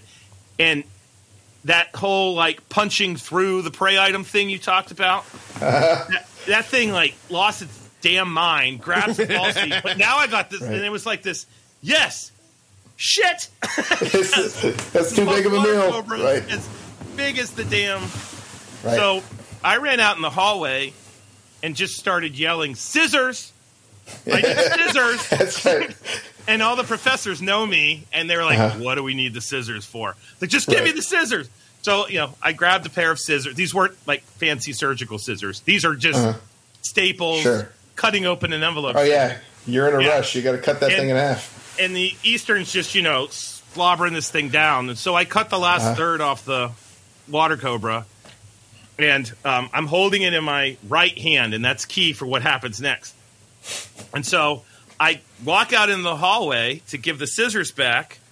And as I'm turning up the hallway, the freaking president of the university is standing there with his wife and his wife's parents and goes, "Hello, Dr. Loafman, we'd like to see the animals." And he put his hand out to shake hands, but in the right hand, I have the last third of a false water cobra that, is bleeding and everything. And I went like, "Ho, hi there." And made it 10 times more awkward. I was like, "Could you hold on a second?" And I walked across the hallway to the faculty member who's across the hallway. And he looked at me. He's a botanist, by the way. And I just threw this third of a false water cobra on his desk. He had no context of what the hell was happening. Wiped the crap on my pants, then came out and gave the president a tour. But all of that happened in this minute and a half of insanity. So, but what a great story. But after he ate the falsie, I offered him a hopper, and boom, he has not missed a meal since that snake. Right. Well, yeah. So I would say two things to piggyback on that. What a great story. I had a similar experience early on when I was breeding Easterns. One of the first clutch or two that I had, and I had a baby that, man, I could not get feeding, and it had been now 3-4 months, and the snake's starting to get a little thin, and man, it didn't bat an eye at anything. Quail, I tried everything, all the tricks, did everything I could do. Nothing was happening. And at the time, I was also breeding Musarana. And so you know the struggles with those as hatchlings, as well. And there was a distributor near my house, an importer, where I would go and buy house geckos for my Musarana, that was my secret sauce for the Musarana. And while I was over there, the guy had a ribbon snake that had just dumped a bunch of babies. And I said, well, that's probably going to be helpful for me. How much for these babies? It's, I don't know, it was $5 a head or $10 or whatever it was. So I bought a handful of them and I took them home.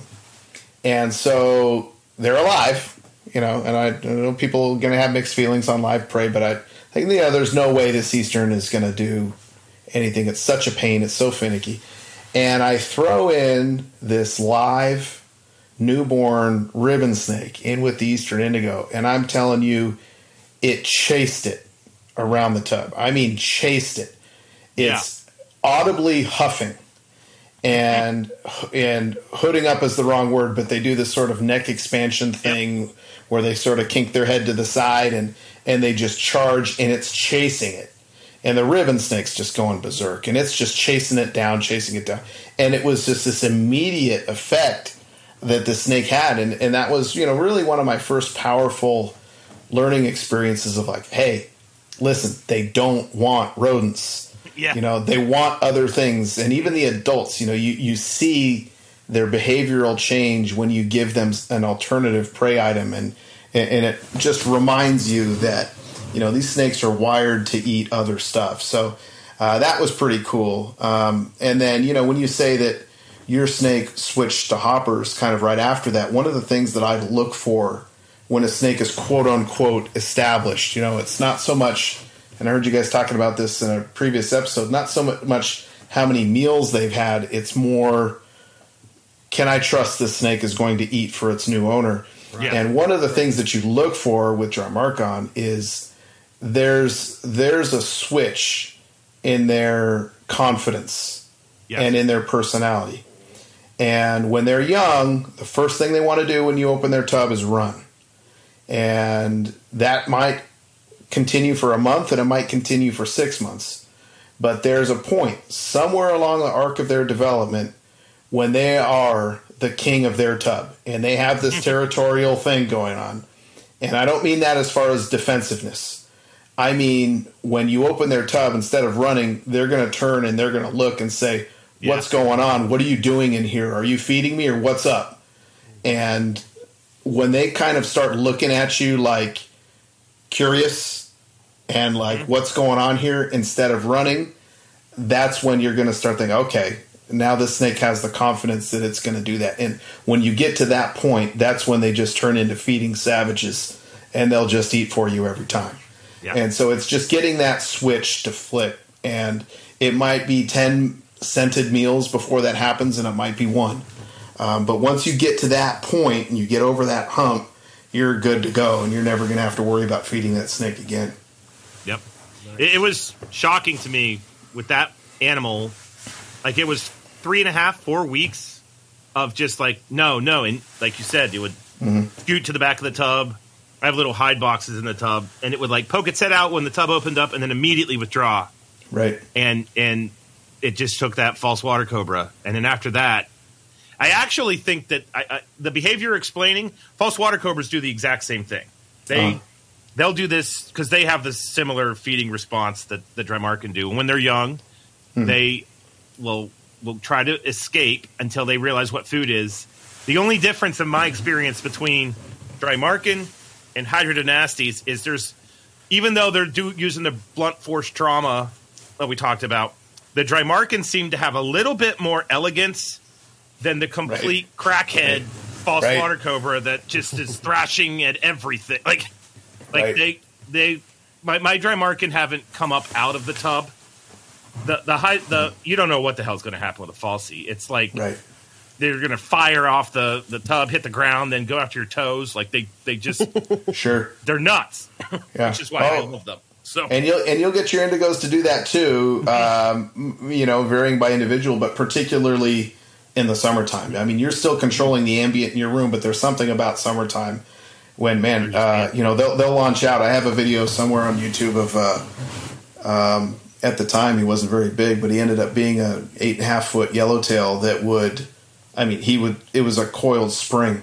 You open the tub and he's out there and he's on the floor and he's chasing you across the room. And if you don't get a rat in his mouth, pretty quick, he's going to get one of your body parts in his mouth. It's crazy. And you get an 8-foot long snake doing that. I get it. Musarana will do something similar too. There's a point where they switch, and once they switch, it doesn't matter. They're coming after you. No, it's funny you talked about the moosies. The only snake that has pushed me across the room and made me jump up on a table was a Musarana, a Boiruna. I was wearing socks, and that snake came out on the floor a million times when I was wearing Chacos or I was wearing my shoes. And, it just kind of looks. But there was just something about the damn white ankle socks. And it came out, and I just knew immediately the way it, looked at my big toe. And I was like, oh, damn. And then I'm backpedaling, and as my feet moved faster, it got more excited. And so I just, launched up on the desk in my office. Stuff went everywhere. And it actually, it was fun. It was hysterical. It looked like a dog. It followed my foot up and was just kind of like, where's the prey item? Where is it? But all these snakes, I find this endearing. This is why the subsection of the herpetoculture community loves snakes like this, because most snakes that are kept as pets aren't going to do anything like we just described. And if all that sounds appealing, then all these weird obscure colubrids that are larger, that's for you. Yeah, 100%. It makes it so much more exciting. Man, you got to be on your toes. Absolutely. All right, so we know how to take care of the adults now. We know how to get babies going, or what to try. Let's talk about how to get babies. Breed them. Okay. Yeah. So what's breeding look like? Breeding looks like this. They are winter breeders. Okay. So they want to breed when it's cool. And generally on the front end of the cooling cycle. So I've tried a lot of different things with success. As far as temperatures go, I will say that I'm not super precise. There were many years, a good decade worth of breeding, where I didn't really manage the temperatures at all.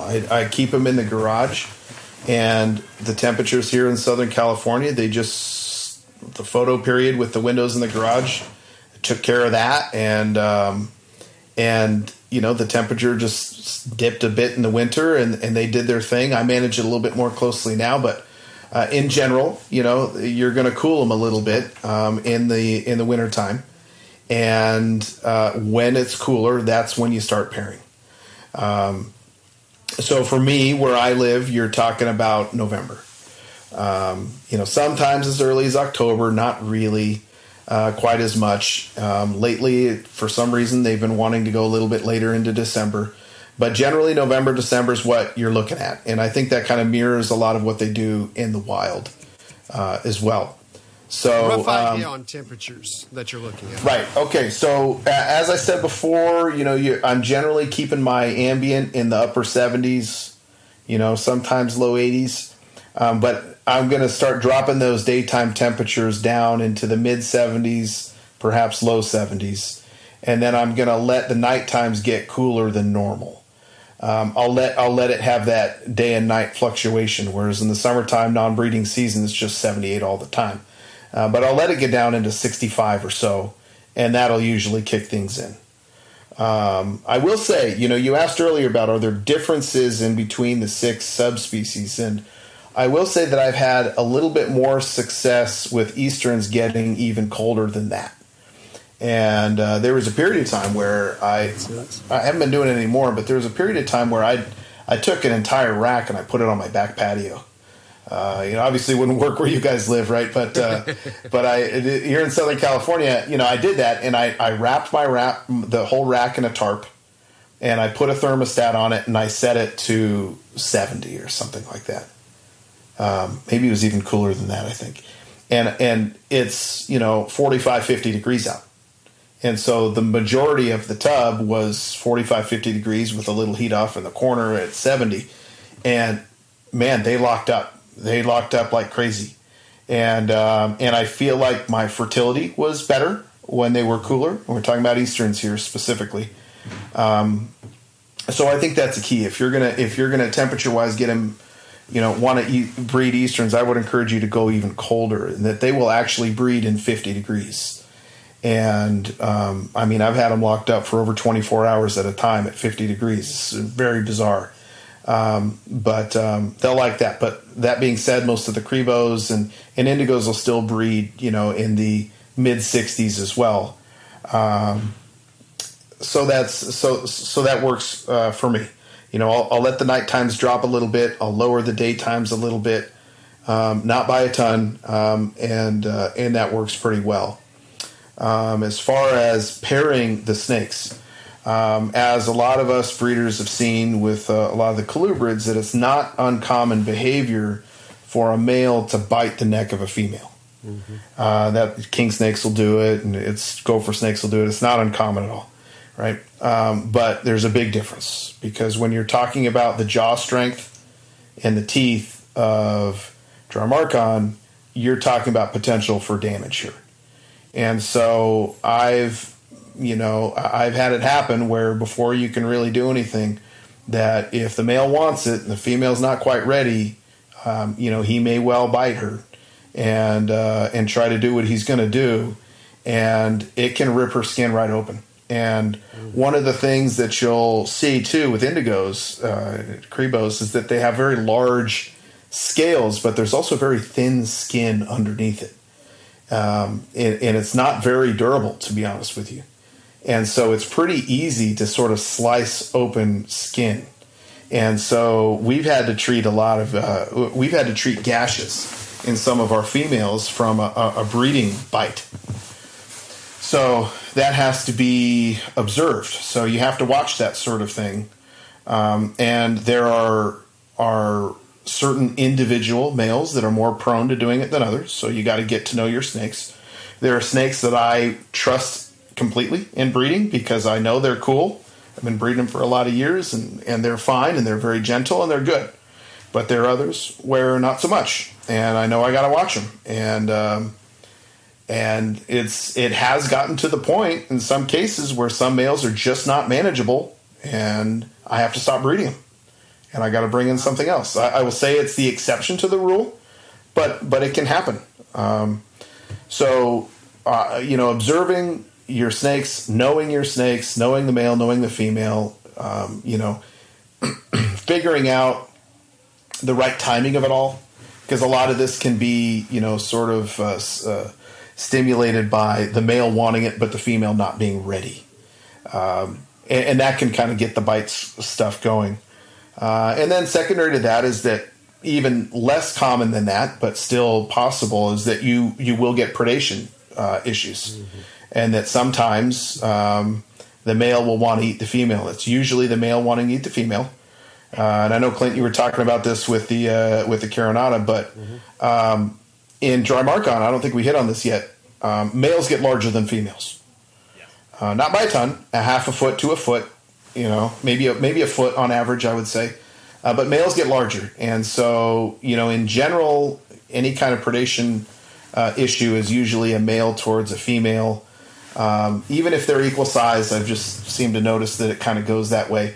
And again, it doesn't happen that often, and it shouldn't happen if the timing is right. But it's something to be aware of. But again, these are all, the exceptions to the rule. It's not like this is happening constantly. I'm a lot more careful when I'm breeding Musarana, for example. I've had it happen where, I think you mentioned in the Carinata episode about I walked in and I had a yellowtail female halfway down the throat of the male. And fortunately, she did survive. I backed her out, and she wasn't happy, but she was still breathing and was cool, and she was fine. So, you have to watch, to protect the health of your animals and keep them happy and good. But that being said, when the timing's right, you're good to go. I do generally wait for a fresh shed. That does seem to prompt things. Changes in the barometric pressure seems to prompt things. When there's a storm or some kind of storm system coming through, I'll tend to pair during those periods of time a little bit more heavily. In general, I don't spread one male across a lot of females.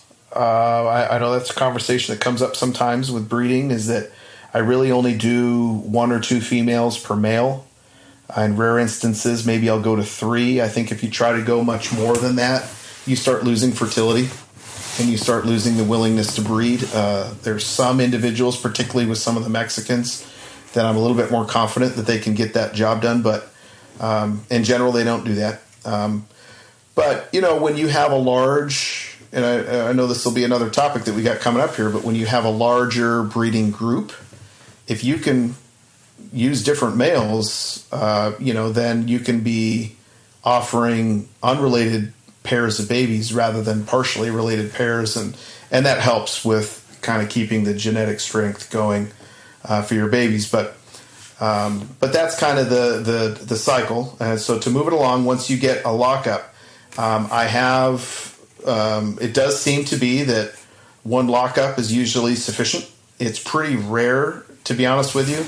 If I get a lockup, I'm going to get eggs in most cases, and that's, maybe somewhat a product of just that I've, whatever procedure and system I'm using is working. But once I get a lockup, I'm pretty confident I'm going to get eggs. I'll start feeding the female a little bit more heavily, and then a few months later, you'll get your clutch. So if I'm breeding in November, December, my clutches are generally happening around April. And clutch sizes also varies among the subspecies. In general, and again, this is all on average, Indigos and Easterns and Mexicans will have smaller clutch sizes than the Cribos. So they might have more like 6 to 12 eggs, whereas the Cribos might have more like 15 or 20. And then the egg size is also, follows suit. So, Texas Indigos and Eastern Indigos generally lay pretty large eggs. Mexicans a bit smaller. And that goes with sort of large eggs, small clutches, kind of a thing. Whereas the Cribos might pop out 20 eggs. They're smaller eggs and they're smaller babies. So that's generally happening around April. I guess I'll go straight into incubation. Before you go to there, I want to make sure I'm understanding. So once you've cooled down, a little bit to the temps that you mentioned earlier, you put them together, you get your lock. You don't have a real brumation after that. Is that right? I'll still keep it cooler. I'll still continue that cooler weather cycle. So they might lock up around Thanksgiving or something. I still am not raising the temperatures again until February or so. And are you feeding during that time with the temperatures lower? Yes. Okay. Yes. Okay. But it's significantly smaller meals, and it's less frequent. So rather than doing a rat and a chick every week, every 5 to 7 days, now I'm doing, maybe a chick once every 10 days or a small rat once every 2 weeks, something like that. I'm still offering food. That being said, I will say at least half of them don't want to eat anyway. Gotcha. And I'm generally, listen, if they want to eat, I'll feed them. And if they don't want to eat, I don't. I just make sure that the meal size and the meal frequency is something that they can pass given the temperatures that I've got them at. If I have the Easterns outside and it's 50 degrees, I'm not feeding them anything. Gotcha. Okay. Anyway, so if we're good with that, you ready for incubation? Yeah. Yep. Okay. Incubation is absolutely one of the trickier things because there are some differences between incubating your average colubrid and Dromarchon. So for starters, you got to be cooler. I think in general, you're talking corn snakes or whatever, you're looking at 80, 82 degrees, and that's sort of standard for a lot of colubrids. If you're incubating indigos and cribos like that, you're a lot more prone for kinking. At higher temperatures, you will get more kinks. So what I prefer is more in the mid 70s. I set my incubator at 76 degrees. I lock it in. It doesn't change. 76 degrees, and they do really well with that. So that's absolutely a key. The other thing is, and I don't know the science behind it, but indigo eggs are different than other colubrids. First off, they have a texture. It's like sandpaper. It's not the smooth, leathery eggs that you would expect from other colubrids. It's a rough feeling egg, and your first thought is, oh man, that must hurt like hell when it's coming out of the female. But when I've caught them in my hand right as they're laying them at times, and they're soft, sort of gelatinous, gooey kind of mass when they come out of the female, and literally within minutes, once they hit that oxygen, the eggs start breathing, and they very quickly, within a few minutes, they harden, and they get that rough exterior, and they get that texture, and they fill out, to where they're not soft and mushy to the touch. So it's a really kind of a bizarre phenomenon. But anyway, but I think there's something to learn from that too, because when you're incubating them, they are more sensitive to air and temperature. I'm sorry, not temperature. More sensitive to air and humidity than other colubrid eggs. So for me, one of the things that are really neglected is whatever substrate you're using should be drier than other egg boxes that you would use. Now, despite being kind of a data guy, I don't have data on this. It's for me, it's a feel thing. I had it described to me when I was first starting out with Hondurans. Take your vermiculite, soak it with water, grab a handful, squeeze it and wring it out so every drop of water you can get out of it is out of there, and then that's what you use for your eggs, and that tends to work well on king snakes and corn snakes. That's way too wet for an indigo. And what'll happen if you're incubating with wetter substrate like that is that they will absorb some of that liquid and they'll swell. And in some cases, it'll swell enough to where the baby's malformed. You'll have defects. You'll have kinks. Yeah. And in extreme cases, they can swell enough to where the egg actually bursts, that they'll actually split open because they've absorbed so much of that humidity. So it's key to not let them have too much humidity. So what I will do is I'll almost barely moisten the vermiculite. And I use vermiculite. I've used perlite before. And I know other people use kind of more of the Sims method where they, put the egg on the egg crate type material, and then you've got the floating water down below. You can be successful in any of those scenarios, but it just in general, it has to be drier than what you would do with other snakes. So I'll just barely moisten the vermiculite. I'll put the eggs on top of it. I'll set it at 76 degrees, and I'm a lot more likely to be successful with that kind of a setup. What I will do, though, is I'll add ambient humidity to my incubator. So I've got one of those big freestanding incubators, and I'll put a big tub of water down at the bottom of the whole incubator. Yep. And I would rather have humidity in the incubator instead of in the egg box itself. That makes sense. And that seems to work well for me. The other variable that I think is the hardest to measure and is the most neglected is airflow. They need airflow, and particularly towards the tail end of the incubation period. But they will actually breathe, these eggs. And again, I don't understand the science behind it, and they have pores or how they're different than other eggs. It's just something I've noticed with my observations, that if you, for example, if you set them up in a shoebox container, and if you fill the vermiculite, 3/4 or 7/8 up the way up to the top, you put the eggs in there, you put the lid on. If there's not much space between the egg and the lid, that's not enough air. And what'll happen is you'll get defects, for sure. Oh. And they have to be able to breathe. So what I'll do is first off, I'll use bigger egg tubs. I'll use more of a tote that has some height to it rather than a shoebox. And I'll put, instead of, 4, 5, 6 inches of vermiculite, I might do more like 2 or 3. And I'll leave a good 4 or 5 inches of space between the egg and the lid, and to allow more air inside of the egg box. And that's a lot better. I will also poke holes in my egg boxes to allow air to come in and out of the egg box, with the understanding that there's humidity in my incubator. So, a lot of people worry and say, what are you, crazy? You're putting holes in your egg box. You're going to lose all your humidity. But if the humidity is in the incubator, you're in a lot better shape there. So that's, I think, something, and I don't know how it would transfer to other species. I'm just not experienced enough with other types of colubrids. But in general, one of the things that I think we really have to talk about with Drymarchon specifically is airflow. They've got to be able to breathe. And if you don't provide that, you're not going to be happy with your results.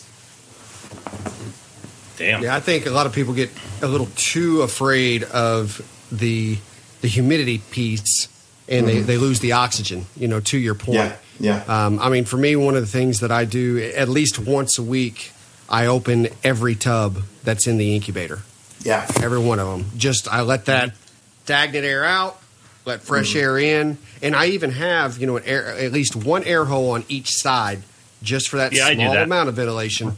But I want to air it out. I just want to get the stagnant air out, and because I think that you're going to have that initial rush of humidity that leaves by opening that lid, but you close that lid, put it back in, it's going to build the humidity right back up because of the dampness that's already in the substrate. Right. So yeah, I think that airflow is. We've talked about that. Even in caging, on this, I think that that's a piece that we too often sacrifice because of humidity. We're told that it needs humidity. It also needs oxygen, and clean oxygen. So, good point. Yeah, and even when you're talking in cages, and this is not necessarily relevant to Drymarchon, or at least with the way I keep them, that you'll hear people say, you want humidity in the air, you don't want the substrate wet. Right. Because that's when you start talking about bacteria, and you start talking about all that mold and all that other kind of stuff that you don't want, And I think it's relevant to eggs as well. Yeah, so agree. When you're incubating the eggs, these are going into an incubator. You're not doing put them up on a shelf because it's 77 degrees ambient in your room? I'll tell you, over the years, I've tried everything. And I will say also that there were... one of the things that my partner and I were kind of doing differently, which was kind of cool, was that he has water turtles in his snake room, and so there's way more humidity ambient in his snake room than in mine. And what that has, and so what he was doing with his eggs is he was putting his eggs up in a cabinet because he had the humidity that he needed in that room, and you're keeping your indigos in the mid to upper 70s anyway, and if the temperature's right, and the humidity was there for the turtles. He was having a lot of success with that. I've since won him over to my way of doing things, and he's doing things in an incubator now because it's just a little bit more precise and a little bit less fluctuation, and lowers the risk of some kind of anomaly wrecking things for you. But it's important. So I've tried a lot of different things, but ultimately I've landed where I'm at now. Gotcha. Okay. So I think one of the pieces that I wanted to make sure that we got to touch base on, as well, because I think we've got incubation now, we're through the breeding and that piece, the legalities, because I know that with Eastern Indigos, there's some hoops to jump through to get a hold of these and to be able to own those. So can we touch base on that? And is there any more than just the Easterns that we have any legal issues with? Right. So the only restrictions are with Eastern Indigos. There was a period of time, which has changed recently, where Texas Indigos were just protected from being collected in the wild. That has since changed. The state of Texas has changed their stance on that, and you can now take some with a hunting license. But that being said, as far as commerce goes, the only restriction is with Eastern Indigos. Okay, so they are federally protected, and the way in general, if I really oversimplify wildlife laws, the way in general it works is that the feds can't tell you what you can own or not own. What they can do is they can tell you what you move across state lines, interstate commerce. So you don't need a permit to own one. You can own one, and you're totally cool. But where the issues come in is if you try to move them across state lines when commerce is involved. So if I have a buyer who's outside of California, that buyer needs to obtain a federal interstate commerce permit in order to get that done. And what that permit allows you to do is it allows you to move the snake across state lines. And once the snake moves across state lines, then the permit's done with. It's over, it's expired, and you're good to go. So that's the way that the federal government restricts the commerce of Eastern Indigo snakes. Now, that being said, the responsibility for dictating what you can own or not own is on the states, individual states. So in some states, you're not allowed to keep indigos.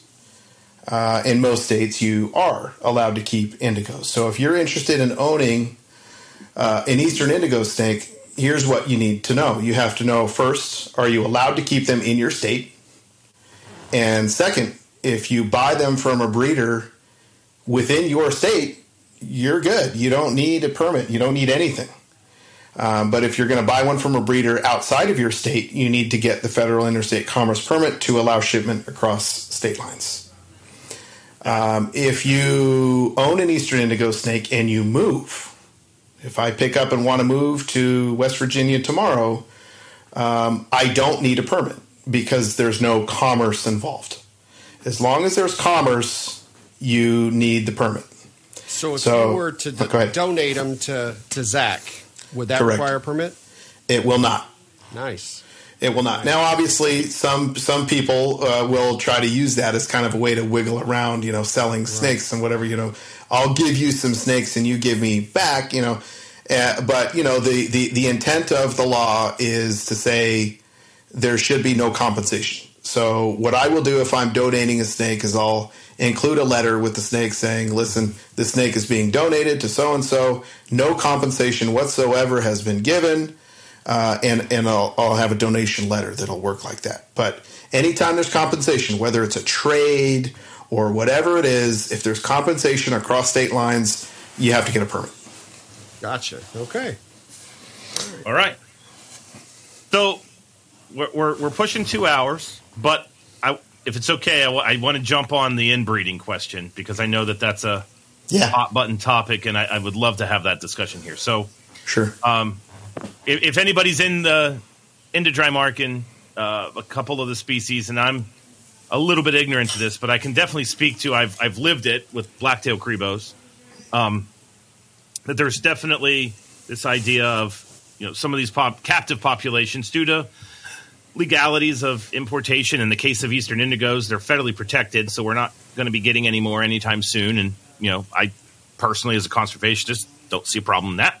But you definitely have to keep track of lineages and breeding, because if you do a lot of sibling to sibling breeding, this is definitely a genus where you can't really get away with the inbreeding too much, or maybe you can, but you definitely end up seeing the physical manifestations of inbreeding in this group of snakes. And I was a bit ignorant to that when I was putting together our collection here at the uni, and I felt like I was purchasing blacktail after blacktail after blacktail, and kept getting what equated to highly inbred snakes. So, so I don't know if you want to speak to just what an inbred Drymarchin looks like, because they definitely have a distinct appearance. What happens? Your thoughts on it? Just kind of go, for sure. Yeah, well, you're 100% correct. Inbreeding is more of an issue with Drymarchin than other snakes. And I know it, pops up with certain morphs of other snakes and things, but Drymarchin are more particularly sensitive to that you're more likely to get defective animals the more you inbreed. And that's definitely a thing. Now, as far as what does an inbred snake look like, that can be the challenging part, and that's where we do get a lot of disagreement within the community of what that looks like. The obvious ones are what you've experienced, and that's where they'll get to be more of a dwarf. The snake will get to be about 4 feet long and then stop growing long and start growing fat. And they get this sort of short and dumpy look, and that's an issue. The second issue is that they can sometimes develop an enlarged heart, and it usually happens around 1 to 2 years old, 3-4 feet long or whatever it may be, and it's generally fatal. And so that's obviously a bummer if you purchase a snake and you think you're in good shape, and next thing you know, 2 years later, your snake rolls on you because it has an enlarged heart, and you can actually see the bulge, in the snake, that it can get that large. So, those are the health risks that you have with inbred snakes. Never mind, that when and if you do start breeding them, that you're more likely to be producing animals with defects, that'll grow up to be runts and whatever. It can be a challenge in that, a lot of the time, these snakes that grow to be dwarfish or have an enlarged heart, they're visibly fine when they're a baby. So it can be difficult for you to ascertain what you've got going on there. And it sounds like, Zach, you've experienced that, that you stick. And next thing you know, 2 years later, it's clearly something's off here. So it is important to make sure that when you're breeding, that we all have, a professional responsibility to make sure that we are outcrossing and avoiding inbreeding as much as possible when you're breeding Drymarchin. So if you have intentions to breed, I would absolutely make sure that you're either talking with the breeder or that you're comprising your pair of 2 different breeders or whatever it may be. Get as much lineage information as you can to make sure that your snakes are as unrelated as possible. Now, obviously, that can be a challenge when you're talking about Eastern Indigo snakes, because the gene pool in the pet trade has been limited for as many years as they've become protected. And again, from a conservation standpoint, rightly so. So it is something that you have to be mindful of. It's something that I'm mindful of. What I will generally do when I'm choosing my holdbacks or when I'm choosing snakes to pair is I look at the product. When my baby snakes are big and strong and robust, I'm doing something right. And when my babies are seem a little weak or a little lethargic, or maybe they're smaller, or the fertility in my clutches is low and I can't explain why. I avoid those pairings, and I'll either, if I can isolate it, pinpoint it to a certain breeder, that breeder's got to go live with somebody else. I did that with Eastern Indigos for many years, where I have spreadsheets of data where I kept track of fertility rates and defect rates and which males I'm pairing with which females and so forth. And I had a big enough of a group that I was able to kind of mix and match certain males with females. And I would say, I'm not interested in breeding snakes that have more red or more black or whatever. I'm perfectly happy to breed an indigo with a red throat to one that's all black, because what I want to see are big, thick, robust babies. So I did that for a long time. And slowly over the years, I weeded out the animals that I felt like were weaker or were producing weaker offspring. And then I finally did. There was a few years ago, a guy came out that had developed a DNA test that kind of gave you a little, somewhat imperfect snapshot of a snake's genetic strength. And so finally, after years, I broke down and said, more data is never a bad thing. And so I sent off shed skins to get them all tested. And, lo and behold, after, a decade of sort of fine tuning my breeding group, they came back as pretty genetically strong, relatively speaking.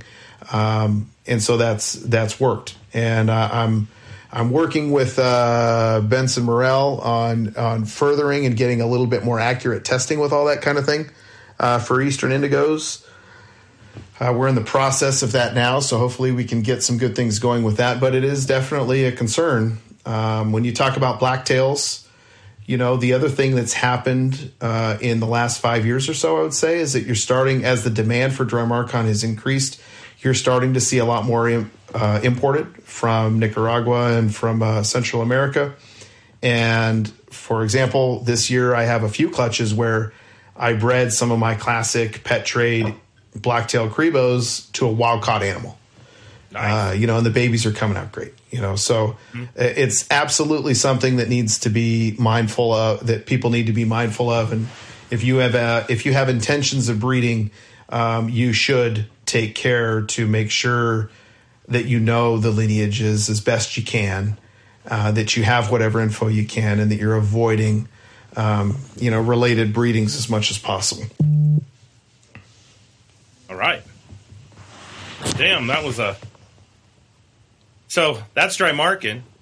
How about we go to our final question, Clint? Does that sound cool? Shoot, guys, I think I lost you again. I can't hear you anymore. Uh-oh. I think you scared him. Yeah. All right. Should I jump off and come back on? I know we're getting close to the end of our time. Let me do it real quick. Seemed to work last time. Let's try it again. Yep. Yeah, well, any of our listeners that want to Drymarchon, you're welcome. Absolutely. I mean, this one's been packed with some information. I mean, I was super excited for it because it's a species I've never worked with, or any of the subspecies there. Yep. So, I'm back and I can hear you. Thanks, guys. All right, good deal. Yeah. All right. So our final question that we ask everybody, yes, the great legacy of Matt Most, is what are your thoughts on herpetoculture in the next 5 to 10 years? Do you gloom and doom it? Do you think this is like a renaissance period and we're going to, kind of go into great pastures? I mean, Clint did a great job with the market report talking about how, the state of colubrids versus everybody else, at least numerically and statistically. So just what's your perspective on all this do you still have the demand for Drymarchon that you did 5-10 years ago? Well, here's my market report. For the last 15-20 years, the demand for Drymarchon was essentially unlimited. I mean, it was crazy. And this year, it's definitely slowed.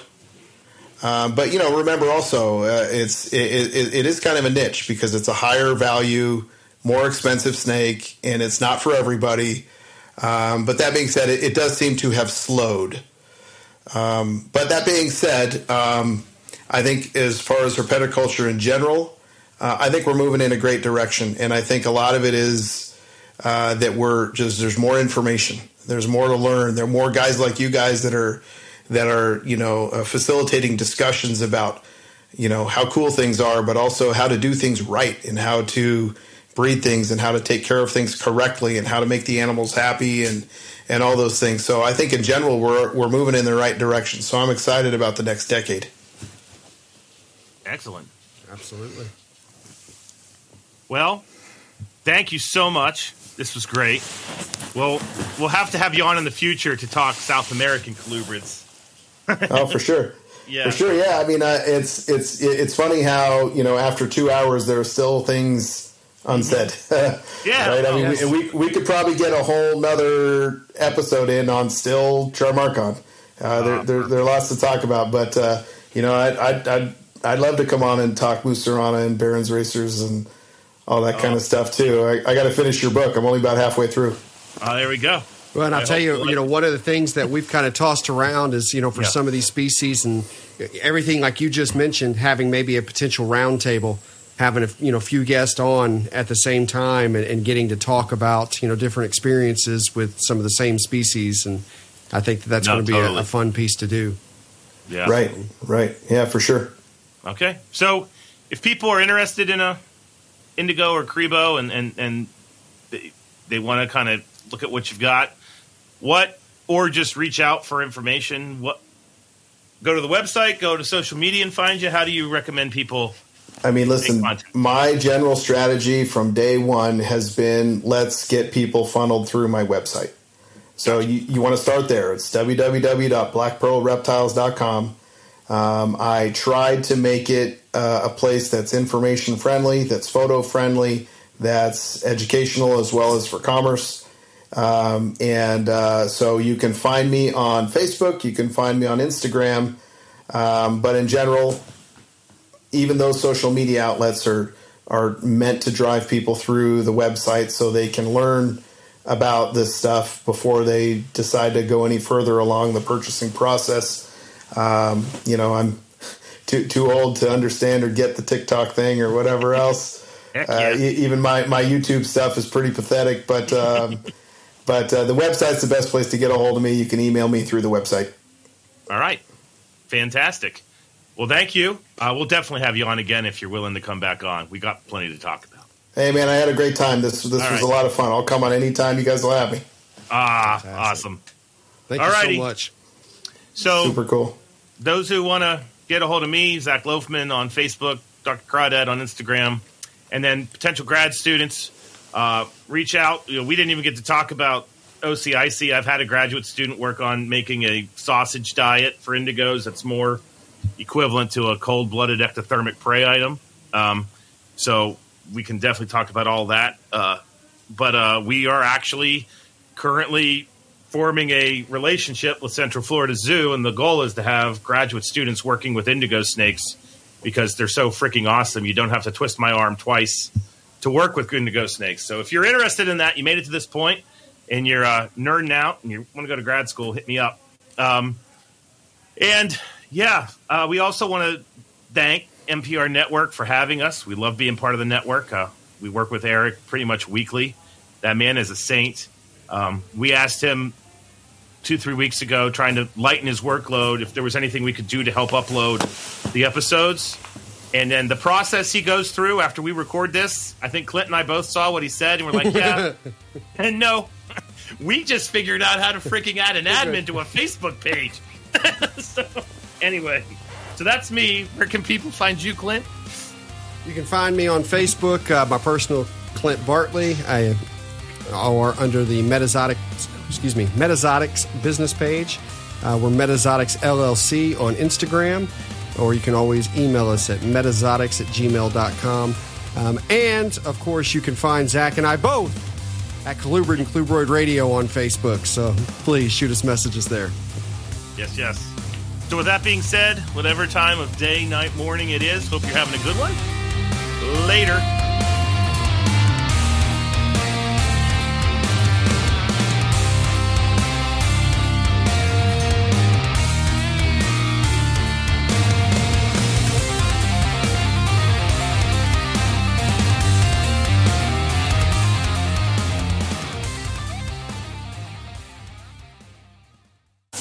Hey, this is Zach.